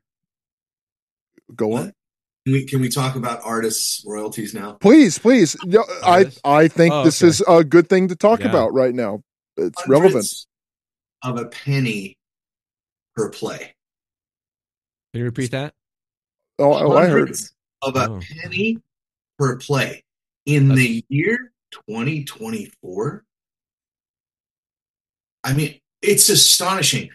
We have the most sophisticated computer technology, blockchain, and AI now that can track all kinds of shit, and we're paying hundreds of a penny per play, and these corporations are making millions of dollars in advertising, and the record companies leasing these catalogs to these streaming companies, and this is legal. It's total insanity, man. Well, insanity. So this is it's an interesting point that you bring up, because when they first introduced the monetization system to YouTube, I think it was a penny per 100 views. And this was before people were paying for YouTube. So it was basically based on ad revenue. But Spotify, they charge people $10 per month. Mm-hmm. I'm sure there's a free service that offers ads, but they were paying just random YouTubers. So you could be a guy and all you talk about is different types of vacuum cleaners, and you could get paid to do that. So that was kind of a unique thing. Like, wow, I get a check every month for $200 from YouTube, and I just talk about vacuum cleaners. But then too many of the little guys, the vacuum cleaner man, they were making money over these bigger channels that no one really cared about. So they changed the monetization. I mean, people are still getting paid now, but now it's like you have to have way more. It's probably like a penny per 10,000 views now. So pretty much only the people that are getting 1 million views minimum per video are making money. It's completely absurd. I mean, how is it possible that as time advances and technology becomes exponentially better at tracking things, how is it possible that we're making less than ever in the history of the music business? I can tell. I'll tell you. Legal? I will tell you how. I have the exact answer. It's because now anyone can find you, and that's not a good thing, because they want people to listen to very specific things. It's not good that people get off the reservation and listen to what they want to listen to. You're only supposed to listen to top 40. You can listen to Taylor Swift, but we'd rather you listen to Cardi B. That's basically why. It's almost there Music has become social engineering, and they're pushing social engineering for people to be absolute robots without any critical thinking whatsoever. Well, not just that, but it's almost a de-incentive for people to play music. Like, oh, do you want to devote your time to this? This is what you're going to make. That's way less than minimum. Yeah, that's way less than a minimum wage. And even if you make it, that's still a low amount of money. So I know it's probably better for you to start an OnlyFans. Everything the establishment does has multidimensional purposes. Of course. There's many reasons why they do everything that they're doing. And unfortunately, it's not for the benefit of humankind. No, or artists or thinkers or any kind of pioneers or trailblazers that society should look up to. Well, actually, no. It's the other way, and not to disagree with you, to agree with you. No, they don't want the artists and thinkers. That's why there's like Cardi B. Sexy Red. Yeah, and Sexy Red. Yeah, it's like these are, Cardi B is interviewing Joe Biden and is like the number one artist. Like these are your thinkers. An intellectual giant. Exactly. I mean, have you heard her song WAP? I mean, it's like, I thought Hemingway. Why don't we read their lyrics? Why don't we read their lyrics? We'll get to her. Don't worry. Well, do you want to pull up a Cardi B song right now? I mean, we could. No. Let's not spoil the show. Right. Yeah, but the great talking about real music. Well, yeah. Well, the greater point is once upon a time, these people had something to say, and there were writers that people would quote, and then there were literary classics. Like people used to read the Odyssey, and then they would cite it, and they don't even have that anymore. It's beyond just music. Music is a complete wasteland, but so is literature. Everything is bereft of creativity, everything, and of course, it's by design. Yeah, it's obvious that the establishment wants to destroy all the great achievements of Western civilization, the literature, music, any kind of, the arts. I mean, look what's happening everywhere. It's self-evident. Yeah. No, and it seems like the ruling class has really created a system that just rewards psychopaths. And 1,000%. And nobody does anything about it because the people in charge are psychopaths themselves. Yeah. And government's number one job is to keep people safe. And it seems like we forgot about that a long time ago. Like, that's the one thing. Safe. And maybe healthy. Safe. Yeah. Sorry. Yeah. No, I thought you were actually going to say you hadn't seen Chris Poland since the pandemic, or but you saw him before that? Is that so? Yeah, it was before that. If you want to hear the record I did with him, it's on YouTube. The whole thing's on YouTube, and it's called "Chasing the Sun." Chris Poland, "Chasing the Sun," and I honestly, man, we recorded this record on a 4-track tape recorder. Yes, been there. Yeah, we have, and we like talking about it too. Oh my God. Let me tell you how the whole thing happened. Anyway, I was at MI, and I just saw this ad. It was like the last year or last part of the year. I saw this ad. This for this band called Mumbo's Brain, right? So that was his band after Damn the Machine. I didn't know. I just answered the ad, and it was like Chris Poland. I talked to or Mark Poland, his brother, who was the drummer in the band at the time. So, he interviewed me over the phone and said, "Yeah, come on down and we'll have the audition." I went down there. I didn't know it was Chris. I didn't really put 2 and 2 together. Mark Poland, right? And it was like I walk in. I would do. And the place is like lit up in black lights, right? And the cabinets were all painted with these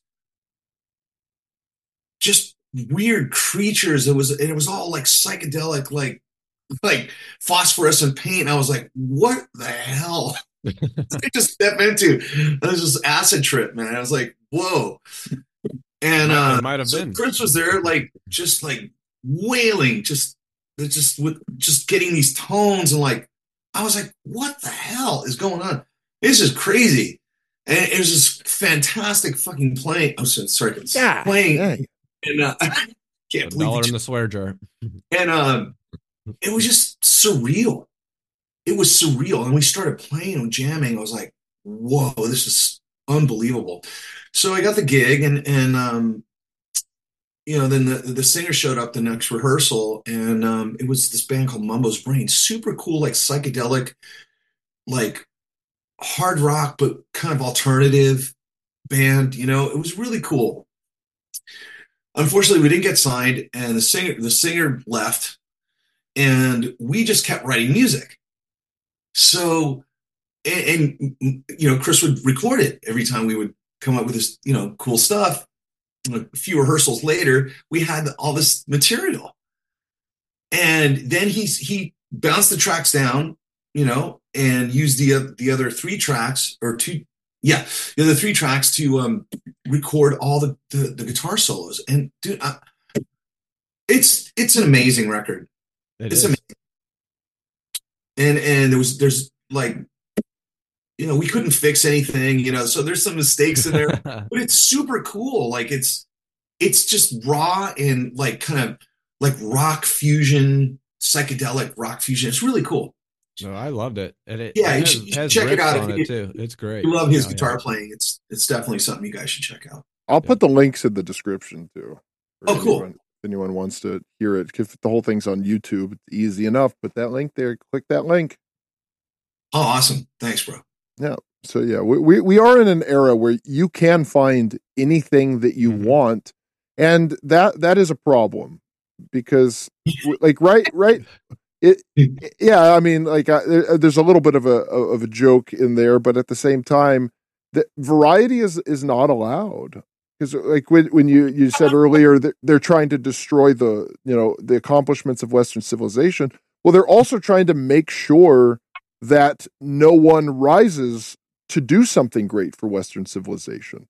Absolutely. Like we have access to whatever you want. Like if you have a phone, you have access to literally infinite knowledge. Mm-hmm. There is more information that you can use your phone for in like 90 lifetimes. And people are using it to watch. People are using it to watch 15-second videos of people walking on like egg cartons. Falling down. So true, man. I always say this. I'm like, you have, in this day and age, the greatest library ever compiled in your hand. In your hand. It's astonishing. And then people say that they're bored. Do you ever listen? Do you ever hear people say that? Yeah, absolutely. Boring people get bored. Yeah, I say that. Boring people get bored. You be bored in this day and age with all this insanity going on. Yeah, you're bored. I'd say it's a lack of purpose, really. And there's a lot of good things going on too. You know, you just like, but the revolution won't be televised. You know what I'm saying? So, like, you know, you have to be a seeker of knowledge, right? You have to be engaged, and people are just, they're disconnected. They're disconnected to reality, and the cybertronic reality we live in, even though it's connecting people on a certain level, it's disconnecting us personally and spiritually. Does that make sense? It's connecting people on a superficial level, but it's also teaching them to be antisocial. So it is, I know exactly what you mean. This is a complaint that I've had for years because, you know, DJ and I, you of course, we grew up in the era before everyone had a cell phone and like really the internet, really. That too, yeah. I just turned 23. Just kidding. Well, I mean, that's the same era, yeah. That's the same era, yeah. But it's I don't mean like people went their whole lives without having one, but there was a time when very few people had it. Like you knew very few people that had a cell phone at many times in your life. It wasn't really until I want to say it probably wasn't till either maybe not even the end of high school, maybe after high school when I got my first phone. And I got the iPhone maybe the second or third generation, and that was my first real smartphone. And I was like, wow, this thing is so cool, but it never corrupted me like how it did with most people. So I'm still a pretty social guy, and I think most people that are from that era, they're like that. Like if I go out in public and if I chat with someone and they're usually like older than me, there's no problem. Like they can make conversation, like even if it's like superficial, like, oh, nice weather we're having. Like they'll do that. But younger people, they don't know what to do. Dude, they can't speak. They're lost. They can't even speak. I can't remember where I heard this, but I heard that there are young people that will not order a pizza because they get too nervous talking to like the person at the Domino's. I can't remember where I heard that, but that was something that I heard, and I absolutely believe it. Yeah, but because these devices are obviously have been proliferated to control the mind to such a degree that you know. I think it's to destroy the human being, really. Yeah, to destroy the soul. The soul, yeah. I don't think it promotes it, but I think it by default it creates these antisocial behaviors. You know what I mean? Sure. Yeah. Because remember what we were talking about earlier is like, you know, like a lot of your communication is visual. You know, when you look at somebody's face, you know, it's like, you know, that's a big part of communication. And when there's nonverbal cues that you can pick up on, you know, it's just, there are multiple parts. Okay. You know, I came across this stat in October, and it's probably a higher number now, but it said 71%. Yeah. Kind of 71% of Gen Z don't qualify for military service due to obesity, criminal records, and other reasons. 71%. So what do you do? you got to lower the bar to even have a military. And then at what point is your military just military in name only? People. Yeah, well, yeah, I can't count on those people to protect me. No. So yeah, so hopefully other countries aren't listening in on how weak we are and how. They know. They know. This is I mean, this is deliberate and it's a product of social engineering. Yes. I mean, yeah. There's no other explanation for it. No. I think I wouldn't say like I found something, but something I think kind of makes sense to me is when not when this all started, right? But when the consequences kind of started is really in 2008, the Black Friday shopping, when people were literally like, that's when like they literally started murdering people in Walmarts. Like people started dying. I think I feel like that was the snowball that and the domino that dropped that really took us into the next like, what are we doing? Like we're literally Christmas shopping to celebrate family, and we're literally killing people over getting $100 off a TV. Like that was 16 years ago. Oh, I'm gonna rewind. That was happening when people were buying Cabbage Patch Kids. Like when the Cabbage Patch Kid came out, that was the hottest toy of the year, and people were trampling each other to get that. They were trampling each other. And I've just been dying to know I've been dying to know the benefits of having like people like that in our society. Like that's wonderful. Like that's just making us. Well, here I'll tell you, there is none. There is no benefit. I wonder what music they listen to. Probably a lot of Bach. Maybe some Mozart, Chopin. Yeah, for sure. Yeah, some classical composers. Yeah, I'm sure. Really, really creative people. Speaking of which, not to change the subject or anything, you're good. That's fine. Yeah, I saw the most astonishing thing, and I on Instagram, or I think it was Instagram somewhere. This girl from England, and she has this neurological disorder, and she plays the piano. If she hears a piece of classical music, she will play it without practice. She'll sit down and she can't even look at the keyboard. Her eyes are like, you can tell she's neurologically impaired. Wow. And she is a complete prodigy. It's one of the most beautiful things I've ever seen. I got to send you a link to this thing because you have to. Mind blowing, man. I love that. But it's one of the most beautiful musical things I've ever seen. And the inverse of that. The inverse of that in AC, you know what that reminds me of? Is that the jawless rapper.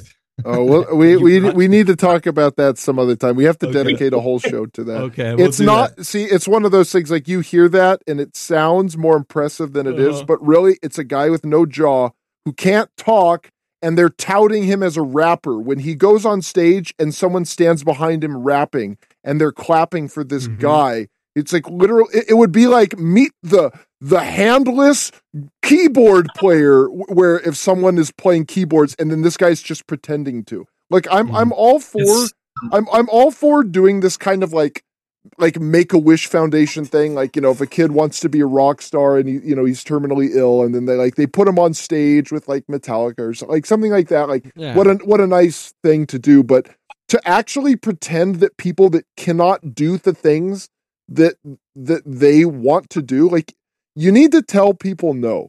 So and that reminds me, that's a big thing with everything that's happening in society now. You have to conform to people's delusions that they're the opposite sex. It's like, what? Wait a minute.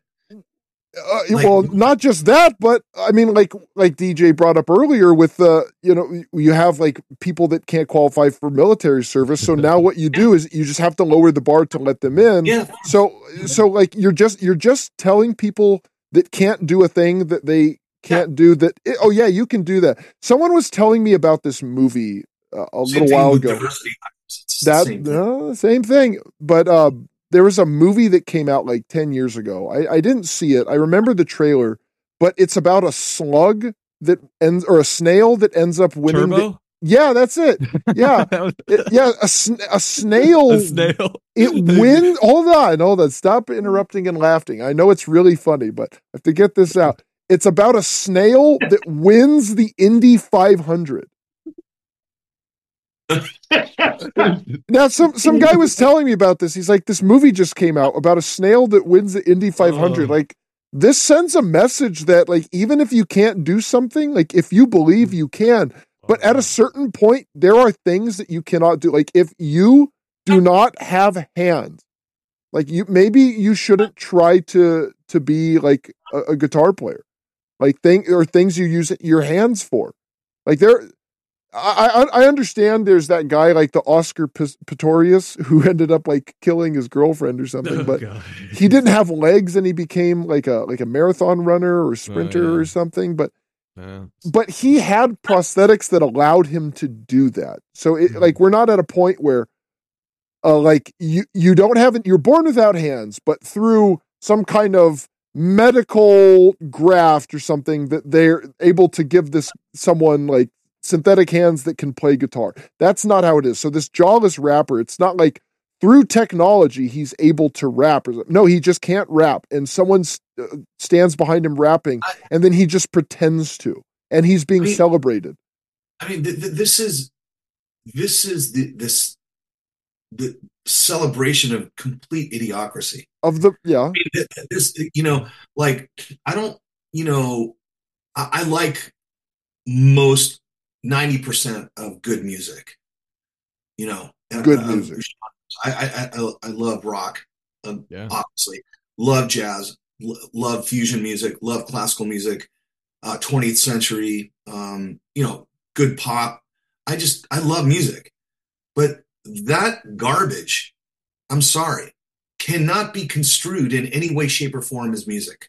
No, it's not music. No. Yeah, and the pretending, like just like you pretend that someone's the opposite sex when they're not, like you're pretending that this is something good. It's not. Well, let's form. Well, and the most egregious part of it is the lyric content, because the lyric content speaks to the subconscious. And the more young people repeat this insanity, this social toxic garbage that is designed to tear apart the family unit and the rest of society, is what's being ingrained in these kids' brains. It's astonishingly bad. It's a weapon. Totally. It's a psychological weapon. Mm-hmm. It's a psyop. And it's a lot easier to fool someone than to tell someone they've been fooled. So absolutely. especially that our society's become so narcissistic and egotistical. It's like, if I'm wrong about something, I'll admit it. Sure. Yeah. I was wrong, man. I need to learn something here. Yeah. I can learn something from being wrong. What's wrong with that? What's wrong with admitting that you had it? Your take was wrong. There's nothing wrong.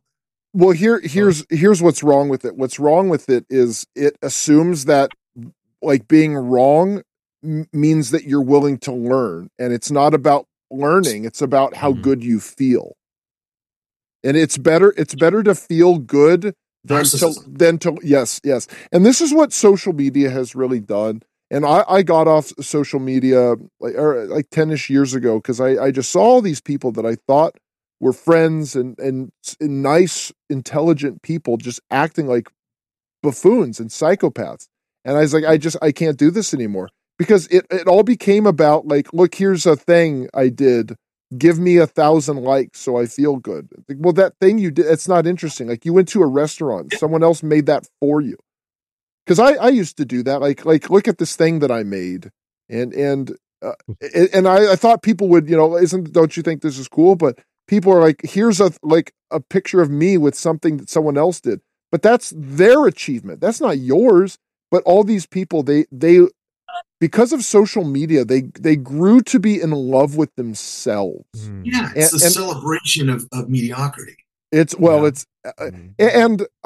do think it is corruption, and I do think all kinds of addiction. I do think it is demonic. I really do, and I think there's no difference between being addicted to heroin or pornography or social media. Like it's still your brain is drawn to things that are objectively bad for you. And I had a conversation with someone not too long ago, and they tried to do like, oh, aren't I so smart? Like, who am I to say what's good and what's bad for you? Like, you know what's bad for someone. Like when it has negative effects on your health. Like right now, if you have a Reese's peanut butter cup and you haven't had one in 10 years, it's not good for you, but it's not going to have a negative effect on you. But I got to go get one. Hold on. Yeah, go ahead. Go ahead. You can have one. It's fine. Yeah, well, not even just one, because it comes 2 per pack, so you can have both of them if you want. I don't recommend. I have one when you can have 2. Well, why have 2? But and the problem with that though is it turns into like, why have like, oh, one's not bad for you, well then I can have 2. Well, if one's not bad for me and I can have 2, well then I can have 10. And that's how it starts, because if we said on this show, like, hey, look, if your back hurts, take the fentanyl. Now, a lot of people would probably post comments saying like, no, that's never okay. That's bad. Don't do that. But there's enough people that are probably thinking like, oh, my back hurts. The doctor prescribed me the opiates. Oh, this guy said it's okay. All right. That's how doctor. And that's how it all, Dr. Rock, and that's how it all starts. It's just someone saying something bad. Oh, that's okay, but you know what is bad for you. Like, okay, having a beer, it's not good for you. But having a beer, especially if you're already physically active, you do enough things that are good for your liver, you're burning enough calories, you're not sedentary. A beer, it is going to calm you, it is going to relax you. And like you do need, some kind of, I'm not soul food, but something to soothe the soul, and that would help. But if you're having, but 28 beers a day, or even less than that, like even like a 12 pack a day, that's still like it's going to be more of anything. Yeah, hold on, I gotta go get one. Hold on. Soda. Go get your 12 pack of Busch. You better share or Pabst Blue Ribbon. I got Pabst Blue Ribbon on my mind. Oh yeah, me too. It's a really funny video. Yeah, but that's how it all starts. Yeah. And you have a lot of people out there, and this has been an excuse that's been given to everyone, is the whole like, well, who are you to say what's right or what's wrong? Like, how do you know what's best for someone? Like, well, why do you think that someone knows what's best for themselves just by default? Like, if I'm taking heroin and it's my choice, like, who are you to say that I know what's best for my body? Because I think most people would agree, if someone is regularly using heroin, they don't know what's best for them. Like, there's never a reason for anyone to regularly use heroin. Like, unless you have like stage 4 stomach cancer and like you are just 1 foot in the grave, like there is no reason for anyone to use heroin ever. Drugs are bad. Yeah. Okay. Yeah. Okay. Yeah. I don't do drugs. Do you have any? Yeah. I'll email you some. So, getting back to the monetization thing. I think that we need to start an organization, artists around the country and around the world, to demand that this change be legislated for one, just for starters, and I advocate for $1 a play.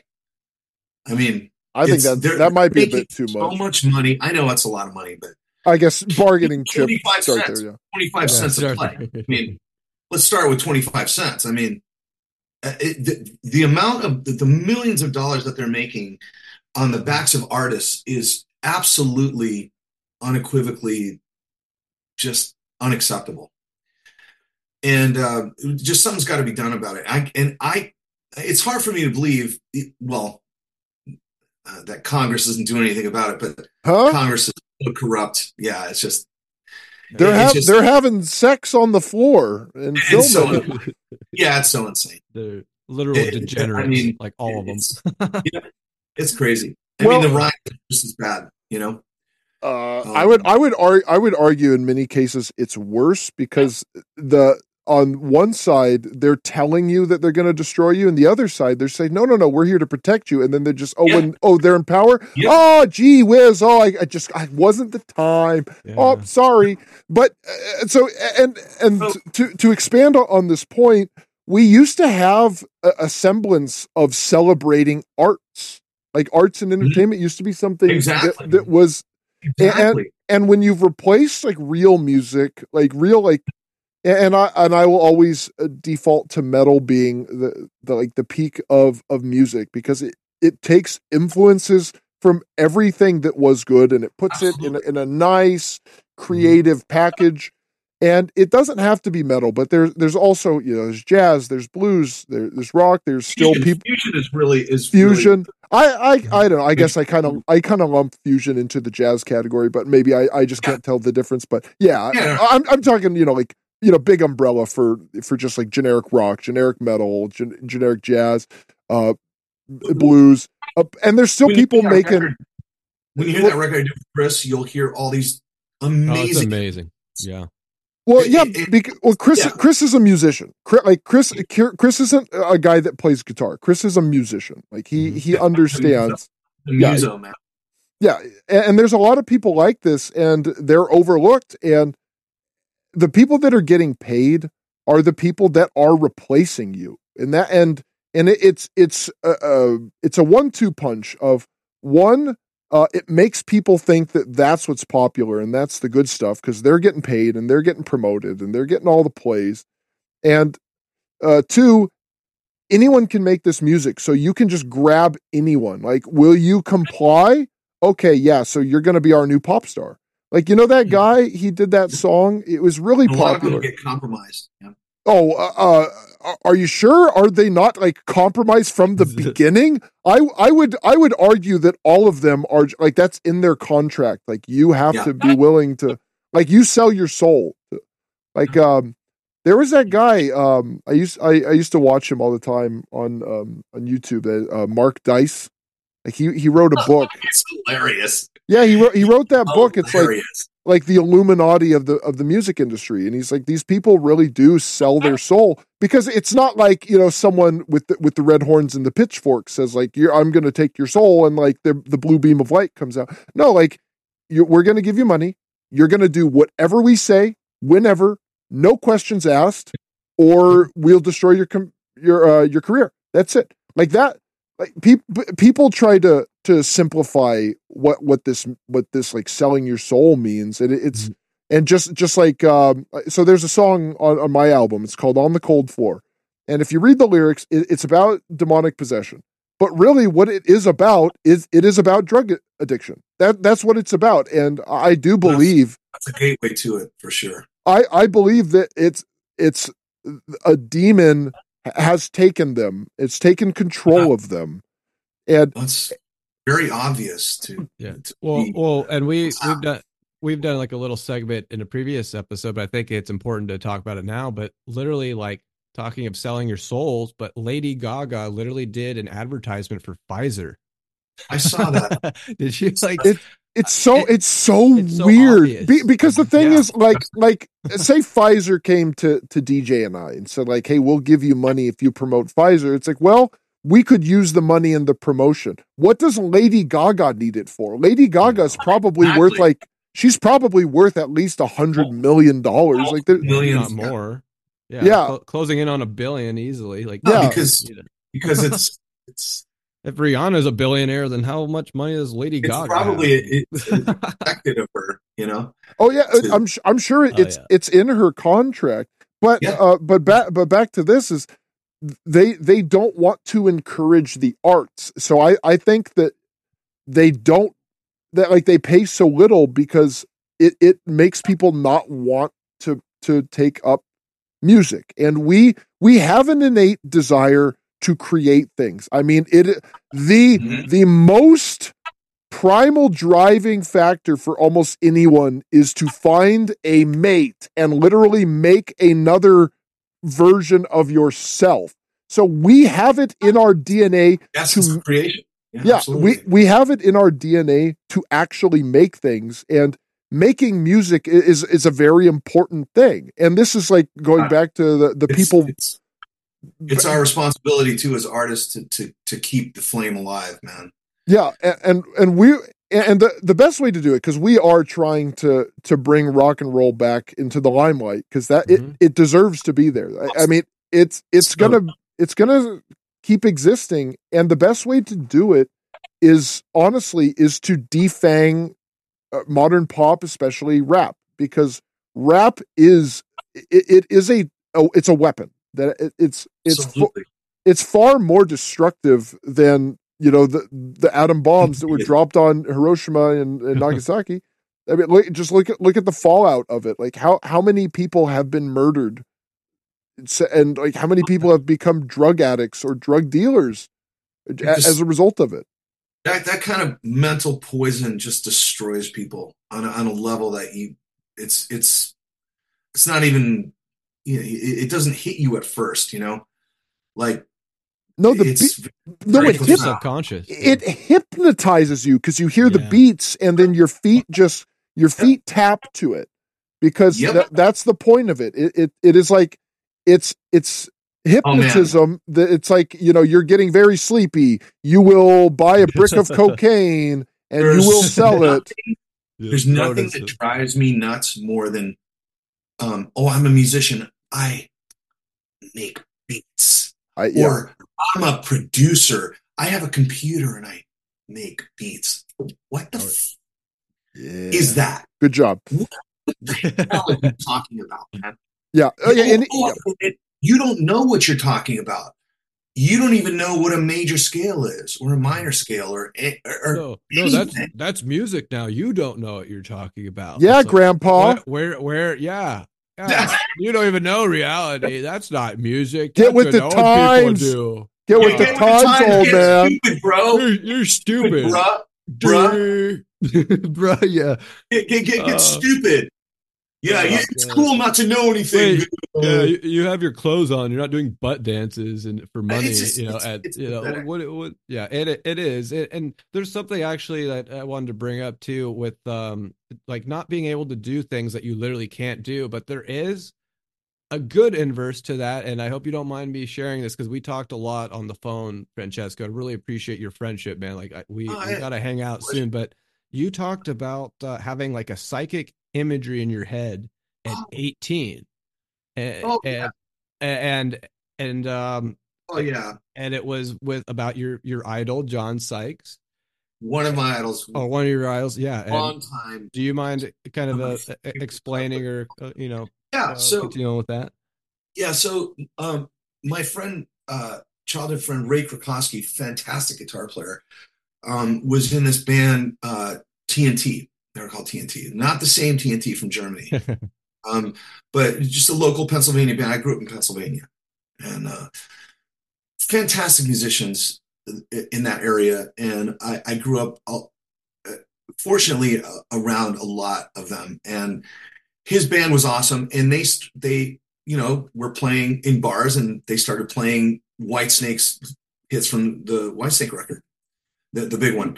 And I was like, oh, this music's amazing. So I started listening to the record, and I got this psychic image of Sykes. I never saw a picture of him.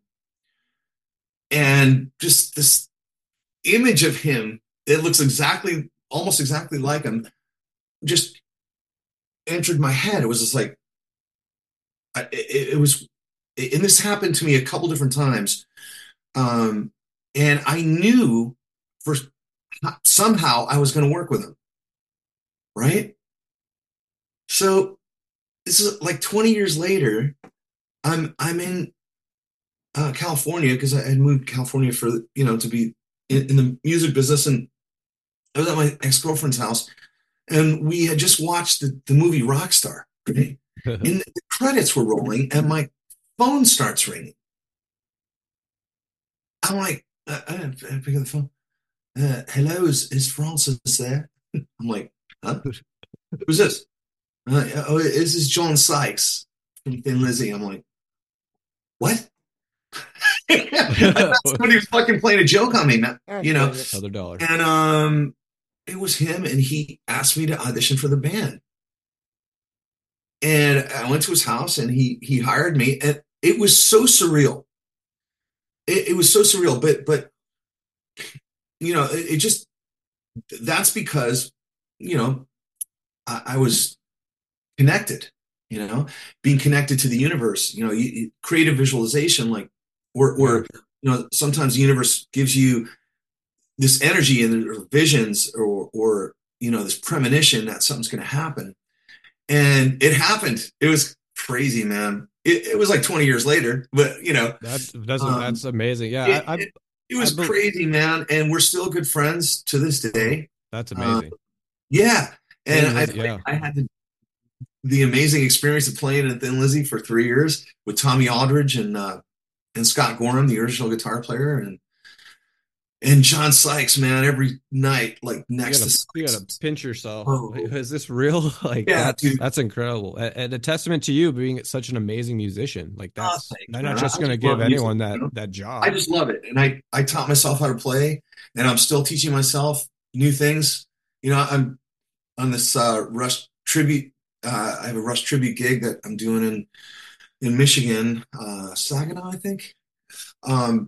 Near Detroit, and I'm playing keyboards too. So I'm learning that. I just taught myself how to play it all. Keyboards. And, it's just a beautiful thing, man. Yeah, that's the thing too, which I think is lost, or a lost art, if you will, is continuing, like, education, like learning. Like, people are just happy with being comfortable and stagnant, and just, I've got a phone, so what do I need to learn? Like, they don't understand that there is. Yeah, there's a difference between I need to know something, I'll Google it, and retaining it and actually learning it. Mm-hmm. Yeah, people can't separate that anymore, because the thing is, we live in a society where everything is all about instant gratification. So you don't need to learn anything because you always have your phone to fall back on, no matter what it is. Like, you don't need to cook because you can order from Grubhub. Like, you don't need to learn anything. Did that last night, man. There you go. You don't need to learn any information because you can just Google it on your phone. Like, just all conveniently done for you. Yeah. You don't need to learn how to make friends with anyone because you can just go on Grindr. You just, like, everything is all there. Crazy, man. Or even an AI chatbot. You don't even need a girlfriend anymore. That too. Yeah. She doesn't even get mad at me. So you don't. I'll do you one more. Like, you don't even need to do regular friends anymore. You can have AI chatbot. Yeah. Like, you can do, like, whatever you want. You can just have, like, AI can just, hello, how are you today, DJ? You doing good? How is your dog? Oh, that's great. Oh, what you want to talk about? Oh, I know that you fancy baseball. Tell me about the baseball you like. Oh, let's take a quick break. I'll be right back. Okay. Well, I'll keep doing this bit. Okay, yeah. Yeah, go ahead. Take your break. Because I'm loaded with all this information, whatever you tell me about baseball, I know everything about it. So you can have AI is ready to replace everything. So why would you need to have a friend? Like, why would you need to know anything? Like, AI is there. It's got your back. Like, this is kind of a scary thing with AI. Like, I do not see AI as a good thing. I don't either. And I think of it like everything. Like, I think you and we've seen enough to just know. I think 20 years ago, if AI were introduced, I think we'd be like, oh, this is so cool. This is going to be so great. But now, like, we've seen how technology has really turned people fat, lazy, and stupid. So now you have another thing that it's going to do all the work for you. Like they even have like AI robots that are like cooking people breakfast and stuff. I'm sure they've got like AI like sex robots too. And then it goes to the point to where what? I said, I bet. Yeah. Oh yeah, it gets to the point where literally like you're living in Terminator, because the idea is that the artificial intelligence or the machines realize that like humans are a threat, because they're going to realize we're actually bad and nefarious, so we need to get rid of the humans. Like, and we're feeding them all that information. I feel like a crazy person, but it's like when I think I saw an article that like an AI worker at one of Elon Musk's Tesla shops or whatever, like, is it suing Elon Musk? No, it hurt like an employee. Like it went I did hear something like that. Yeah. I heard that. Like, it's begun. The Terminator literally. So like, and things happen fast, right? Like just think a couple years ago where we were, and like now that it's in the mainstream with AI, because people are like, oh look, like now there's Chat GPT, and that was the big thing, and like, oh no, that's been around like a little while. It's just now you have it good now. You have it, and then look, where are you going to be next year? Then the year after that, the AI controls all of our missile defense systems. Oh, that's good. What could possibly go wrong? Wasn't that pretty much what happened in Terminator? Is that and who's programming the AI? That's the problem. It's people with agendas are programming the AI, not people that care about truth. So that's the ultimate problem. 1,000%. 1,000%. And this is the adulation about this AI crap is just mindless. It's like, aren't you worried about who is programming this crap? You don't even have to think anymore. Isn't that great? I mean, what the truth is that someone else wants you to think the truth is. Man, it's astonishing that our society has lost its mind. Yeah. No, they have. You know what? You know what? The scamdemic too really revealed, and this is a point of contention for me about the music business and artists, is like, wait, I thought you were anti-establishment. But now you're going to stick your head up the ass of every futzing pharmaceutical corporation and every NGO that was not voted for by the people of this world. Now you're gonna comply with the establishment. So many bands, like in the last few years, really revealed who they really are.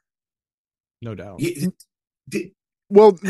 mean, no. I'll say, No, yes. You are 100% right. So this is the thing about music. Music was anti-establishment when the establishment had morality, when it actually cared about the nation. Now, it didn't always 100%, but there were a lot of people that were still working for the people. Now, no corporation cares about anybody. Nobody in politics cares about anybody. But there was but there was a point when there were plenty of people that did care, and there were a lot of people that cared, and they wanted to do what was best for people, and maybe even some corporations at the time would just wanted to make a good product, and if we make a good product, we'll make money. But now it's just like, let's make as much money as possible, or let's control people or make them as stupid as possible. So this all goes back to punk rock. Like, punk rock is like, it's anti-establishment, but that was a time when establishment was somewhat good and moral. Like, for all the problems of the Reagan administration, there was still, like, Nancy Reagan, like, say no to drugs. Like, there was still, Ronald Reagan, the best social program is a job. Like, what's the most dangerous thing someone could say? I'm from the government and I'm here to help. Like, there was like, he was right on that, man. No, of course. Well, yeah, sure. But I'm saying, like, a lot of these were like the statements at the time, and this is what they were anti-establishment for. Where now the establishment is openly hostile to everybody, and these people, they're pro-establishment now because they weren't anti-establishment, they were anti-morality. And at the time, the establishment stood for morality. Like, we went from 1950s Leave It to Beaver to shaking butt dance lady. WAP. Yeah, to Cardi B being in the Baby Shark the movie. Yeah. Hey, I have an OnlyFans and I twerk on the side, but don't judge me. Yeah, but you have to. Well, yeah, but you have to be 18. Do you play bass in it? Hold on there. That's all my music. Yeah. He plays bass naked, but you have to be 18 and up. He's not on Nickelodeon with Cardi B. It's different. Yeah, are you aware of that, Francesco? We don't need to talk about that. We don't need to talk about that. I said my one line. We'll gloss over that. But yeah, that's the point. Is that stuff is celebrated? Like, and going back to our early episode that we did on the PMRC, like, I am pro PMRC. Like, they were trying to keep that stuff away from kids. And a lot of people can say, like, they shouldn't censor the artists. Like, well, why not? If the artists are promoting things that are objectively bad for children, why shouldn't they be censored? Because they stopped censoring them. Look where we are now. There you go. So censorship, I'm for censorship to an extent. Like, the R rating is a good thing. Like, you know, NC-17, like, these are good things. Like, kids do not need to have access to all the things that they now have access to. And it was done under the guise of freedom. Freedom isn't necessarily a good thing. Independence is a good thing. But with the having absolute freedom just turns you to the freedom to be a prostitute, the freedom to be a drug addict, and the freedom to waste your time scrolling through social media, just getting depressed and wishing you had the lives that other people had. That's what freedom leads to. And the people with their hands on the levers of power know that, and they perverted these naive people that just wanted independence, saying, like, look, you can have freedom. But really what they offered them was carnal pleasure. And have you ever seen Pinocchio? Well, we're living on Pleasure Island, and we have a country full of donkeys. Yep. Like, that's it. Yeah. It's a good world, ain't it? Yeah. It's lovely. Yeah. But, you know, there's a lot of people waking up to the realities that we're talking about, and people are having epiphanies, and the veil is coming off. So there's a lot of good things happening. You're just not really hearing about it. You know what I mean? Of course not. Because they you know, they control the algorithms. Why would they show? And they own the entire media complex. So it's and the algorithms obviously are programmed to suppress that kind of messaging, right? So, but you know, there's good things happening, man. You know, and we have to keep music alive primarily for that. You know, for that purpose of enlightening, you know, people. Just it's really why this platform exists and why we do this show. I think that's what we're trying to do. But so, AC, have you seen the movie Daredevil by chance? I think I did. Is that the one with Ben Affleck? Oh yeah. I saw it. I don't remember. I don't think it was very good. Actually. Cool. Oh, was it? The music was cool. Yeah. Well, Francesco played on it. That's why I brought it up. Oh, okay. Played on that record, and so that was like the first time. You know, did you get to walk the red carpet and stuff like that? Yeah. How does that work? For the Grammy thing? Yeah, that's cool. Okay. The Grammy thing was cool because that's cool. Yeah. Okay, well, it was cool, and it wasn't cool at first because Evanescence's manager, Dennis Ryder, who's passed away now, he tried to bar me from going to the Grammys. I mean, this is how heinous some people are in the music business. So I played on this record, and they literally tried to stop me from going to the Grammys. So I had to call. I had a friend of mine that worked at NARAS, and I called her up, and she goes, I'll put you in touch with the vice president. So I explained the whole situation and she got me tickets. So me and my girlfriend went, And the cool thing is that the first person I saw there was Steve Vai, right? Oh, wow. And I had auditioned for him like a couple of years ago, like previous to that. And it was a super cool. He's awesome. Did you ever meet Steve? He's so cool. He's I would love to. and it obviously one of the world's great guitar players. But I got to play with Mike Mangini. Mike Mangini was playing drums at the time. It was so great. It was so cool. And but I didn't get the gig, but it was great, to play with them. I mean, it was amazing. And he saw me and he goes, "Don't I know you?" And he said, "Audition for me." I'm like, "Yeah." You remembered me? Oh, that's cool. That Nate's rehearsal. And he goes, "Yeah, that's right. He goes, "What are you doing here?" Oh, I said, "I played on Evanescence's Fallen album." And he goes, "That's you?" And he goes, "I can't get that CD out of my, CD player in my car. I'm listening to it all the time. It's so good." I was like, "Oh my God, thank you." Thanks for, appreciating the music. It was just amazing. And then, that was like kind of the highlight of the evening, Steve Vai, complimenting me. I was like, what the hell? And then, I walked in, there's, like the usual suspects. There was like, all these people there, I'm not going to name drop, but David Geffen. Yeah. Mr. Friendly. But he's a very interesting character. I didn't mean anything derogatory about him, but I mean, Steve Vai or David Geffen? No, David Geffen. Okay. Yeah, very interesting. Very interesting. Yeah, very interesting. Very interesting. Yeah.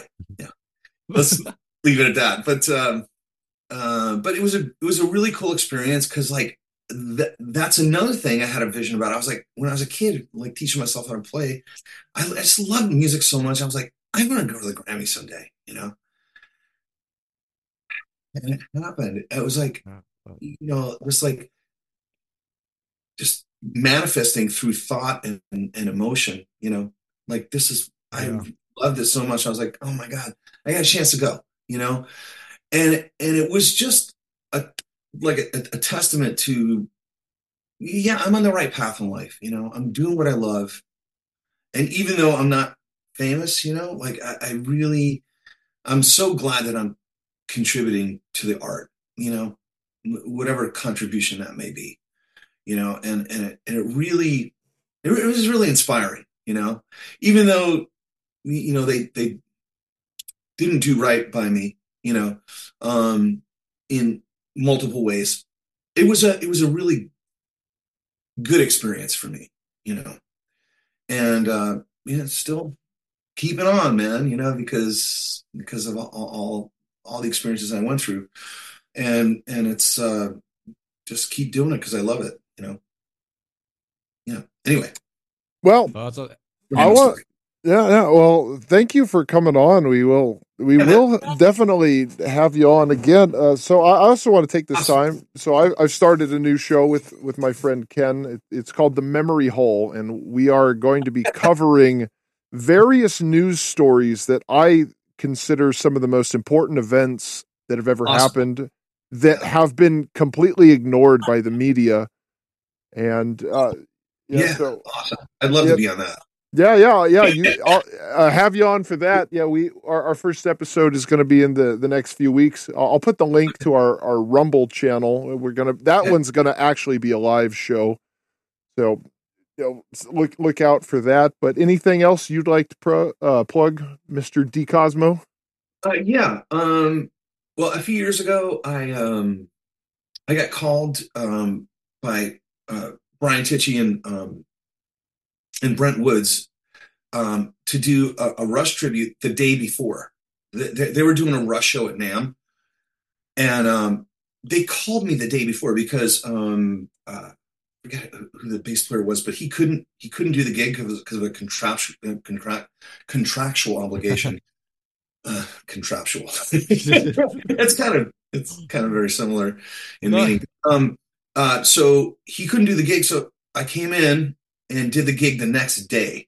So Brian was really impressed, and he so we did we put together a Rush tribute show. It wasn't like a tribute show in the traditional sense of the word, where, you know, you try to look like that. I think that's like hokey. You know what I mean? It was kind of we called it a Rush like a celebration of Rush's music. So, but anyway, we did it in Vegas a couple times.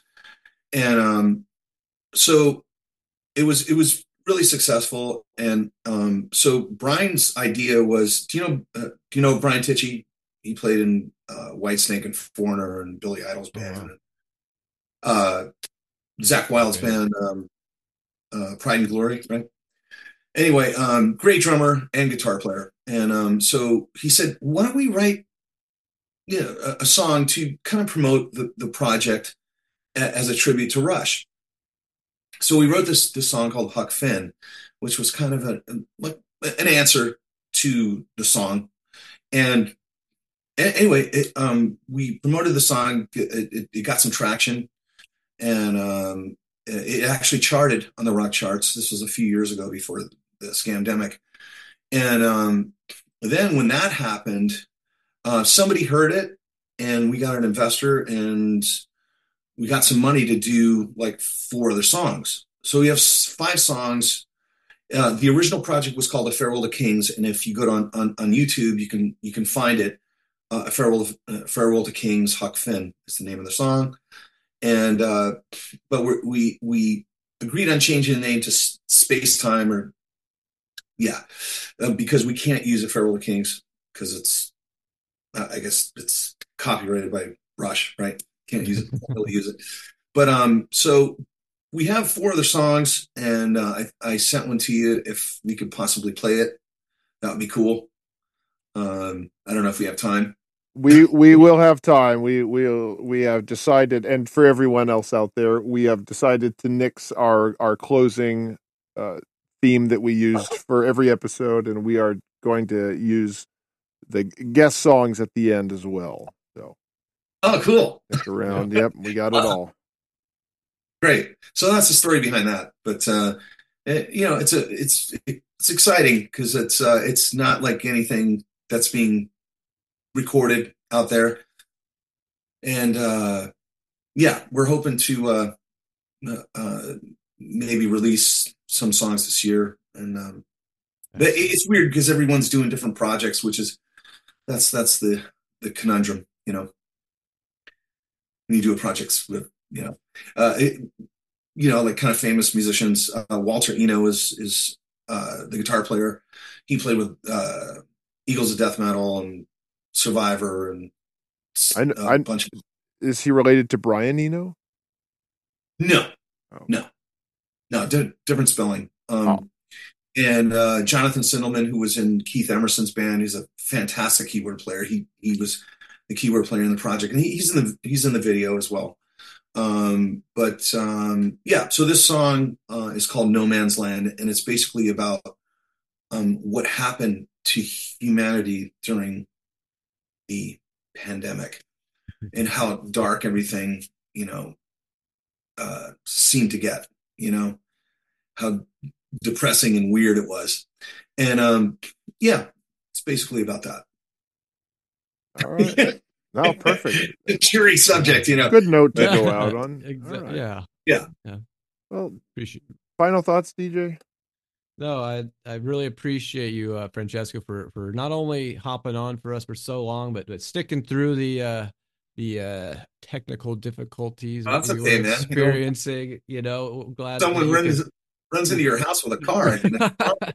Hey, it happens, right? I guess that's what times have become, right? But man, no, please, come back anytime. We'll happy to have you. This was excellent, and I am a big fan personally of your work and career. So I am just so thankful for this, and really, please, like I always say to not only you, Francesco, but to everyone else out there, please, stay safe out there.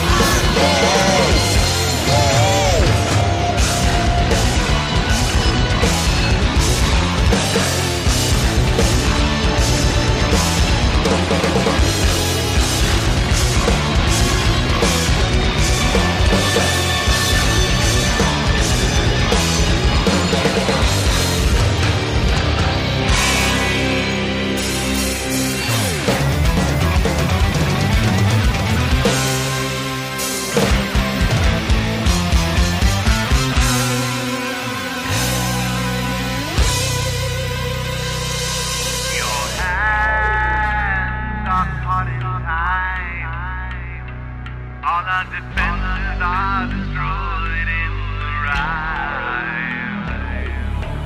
Forced to face the crime. There's no escape for you, not even if you try. If you try.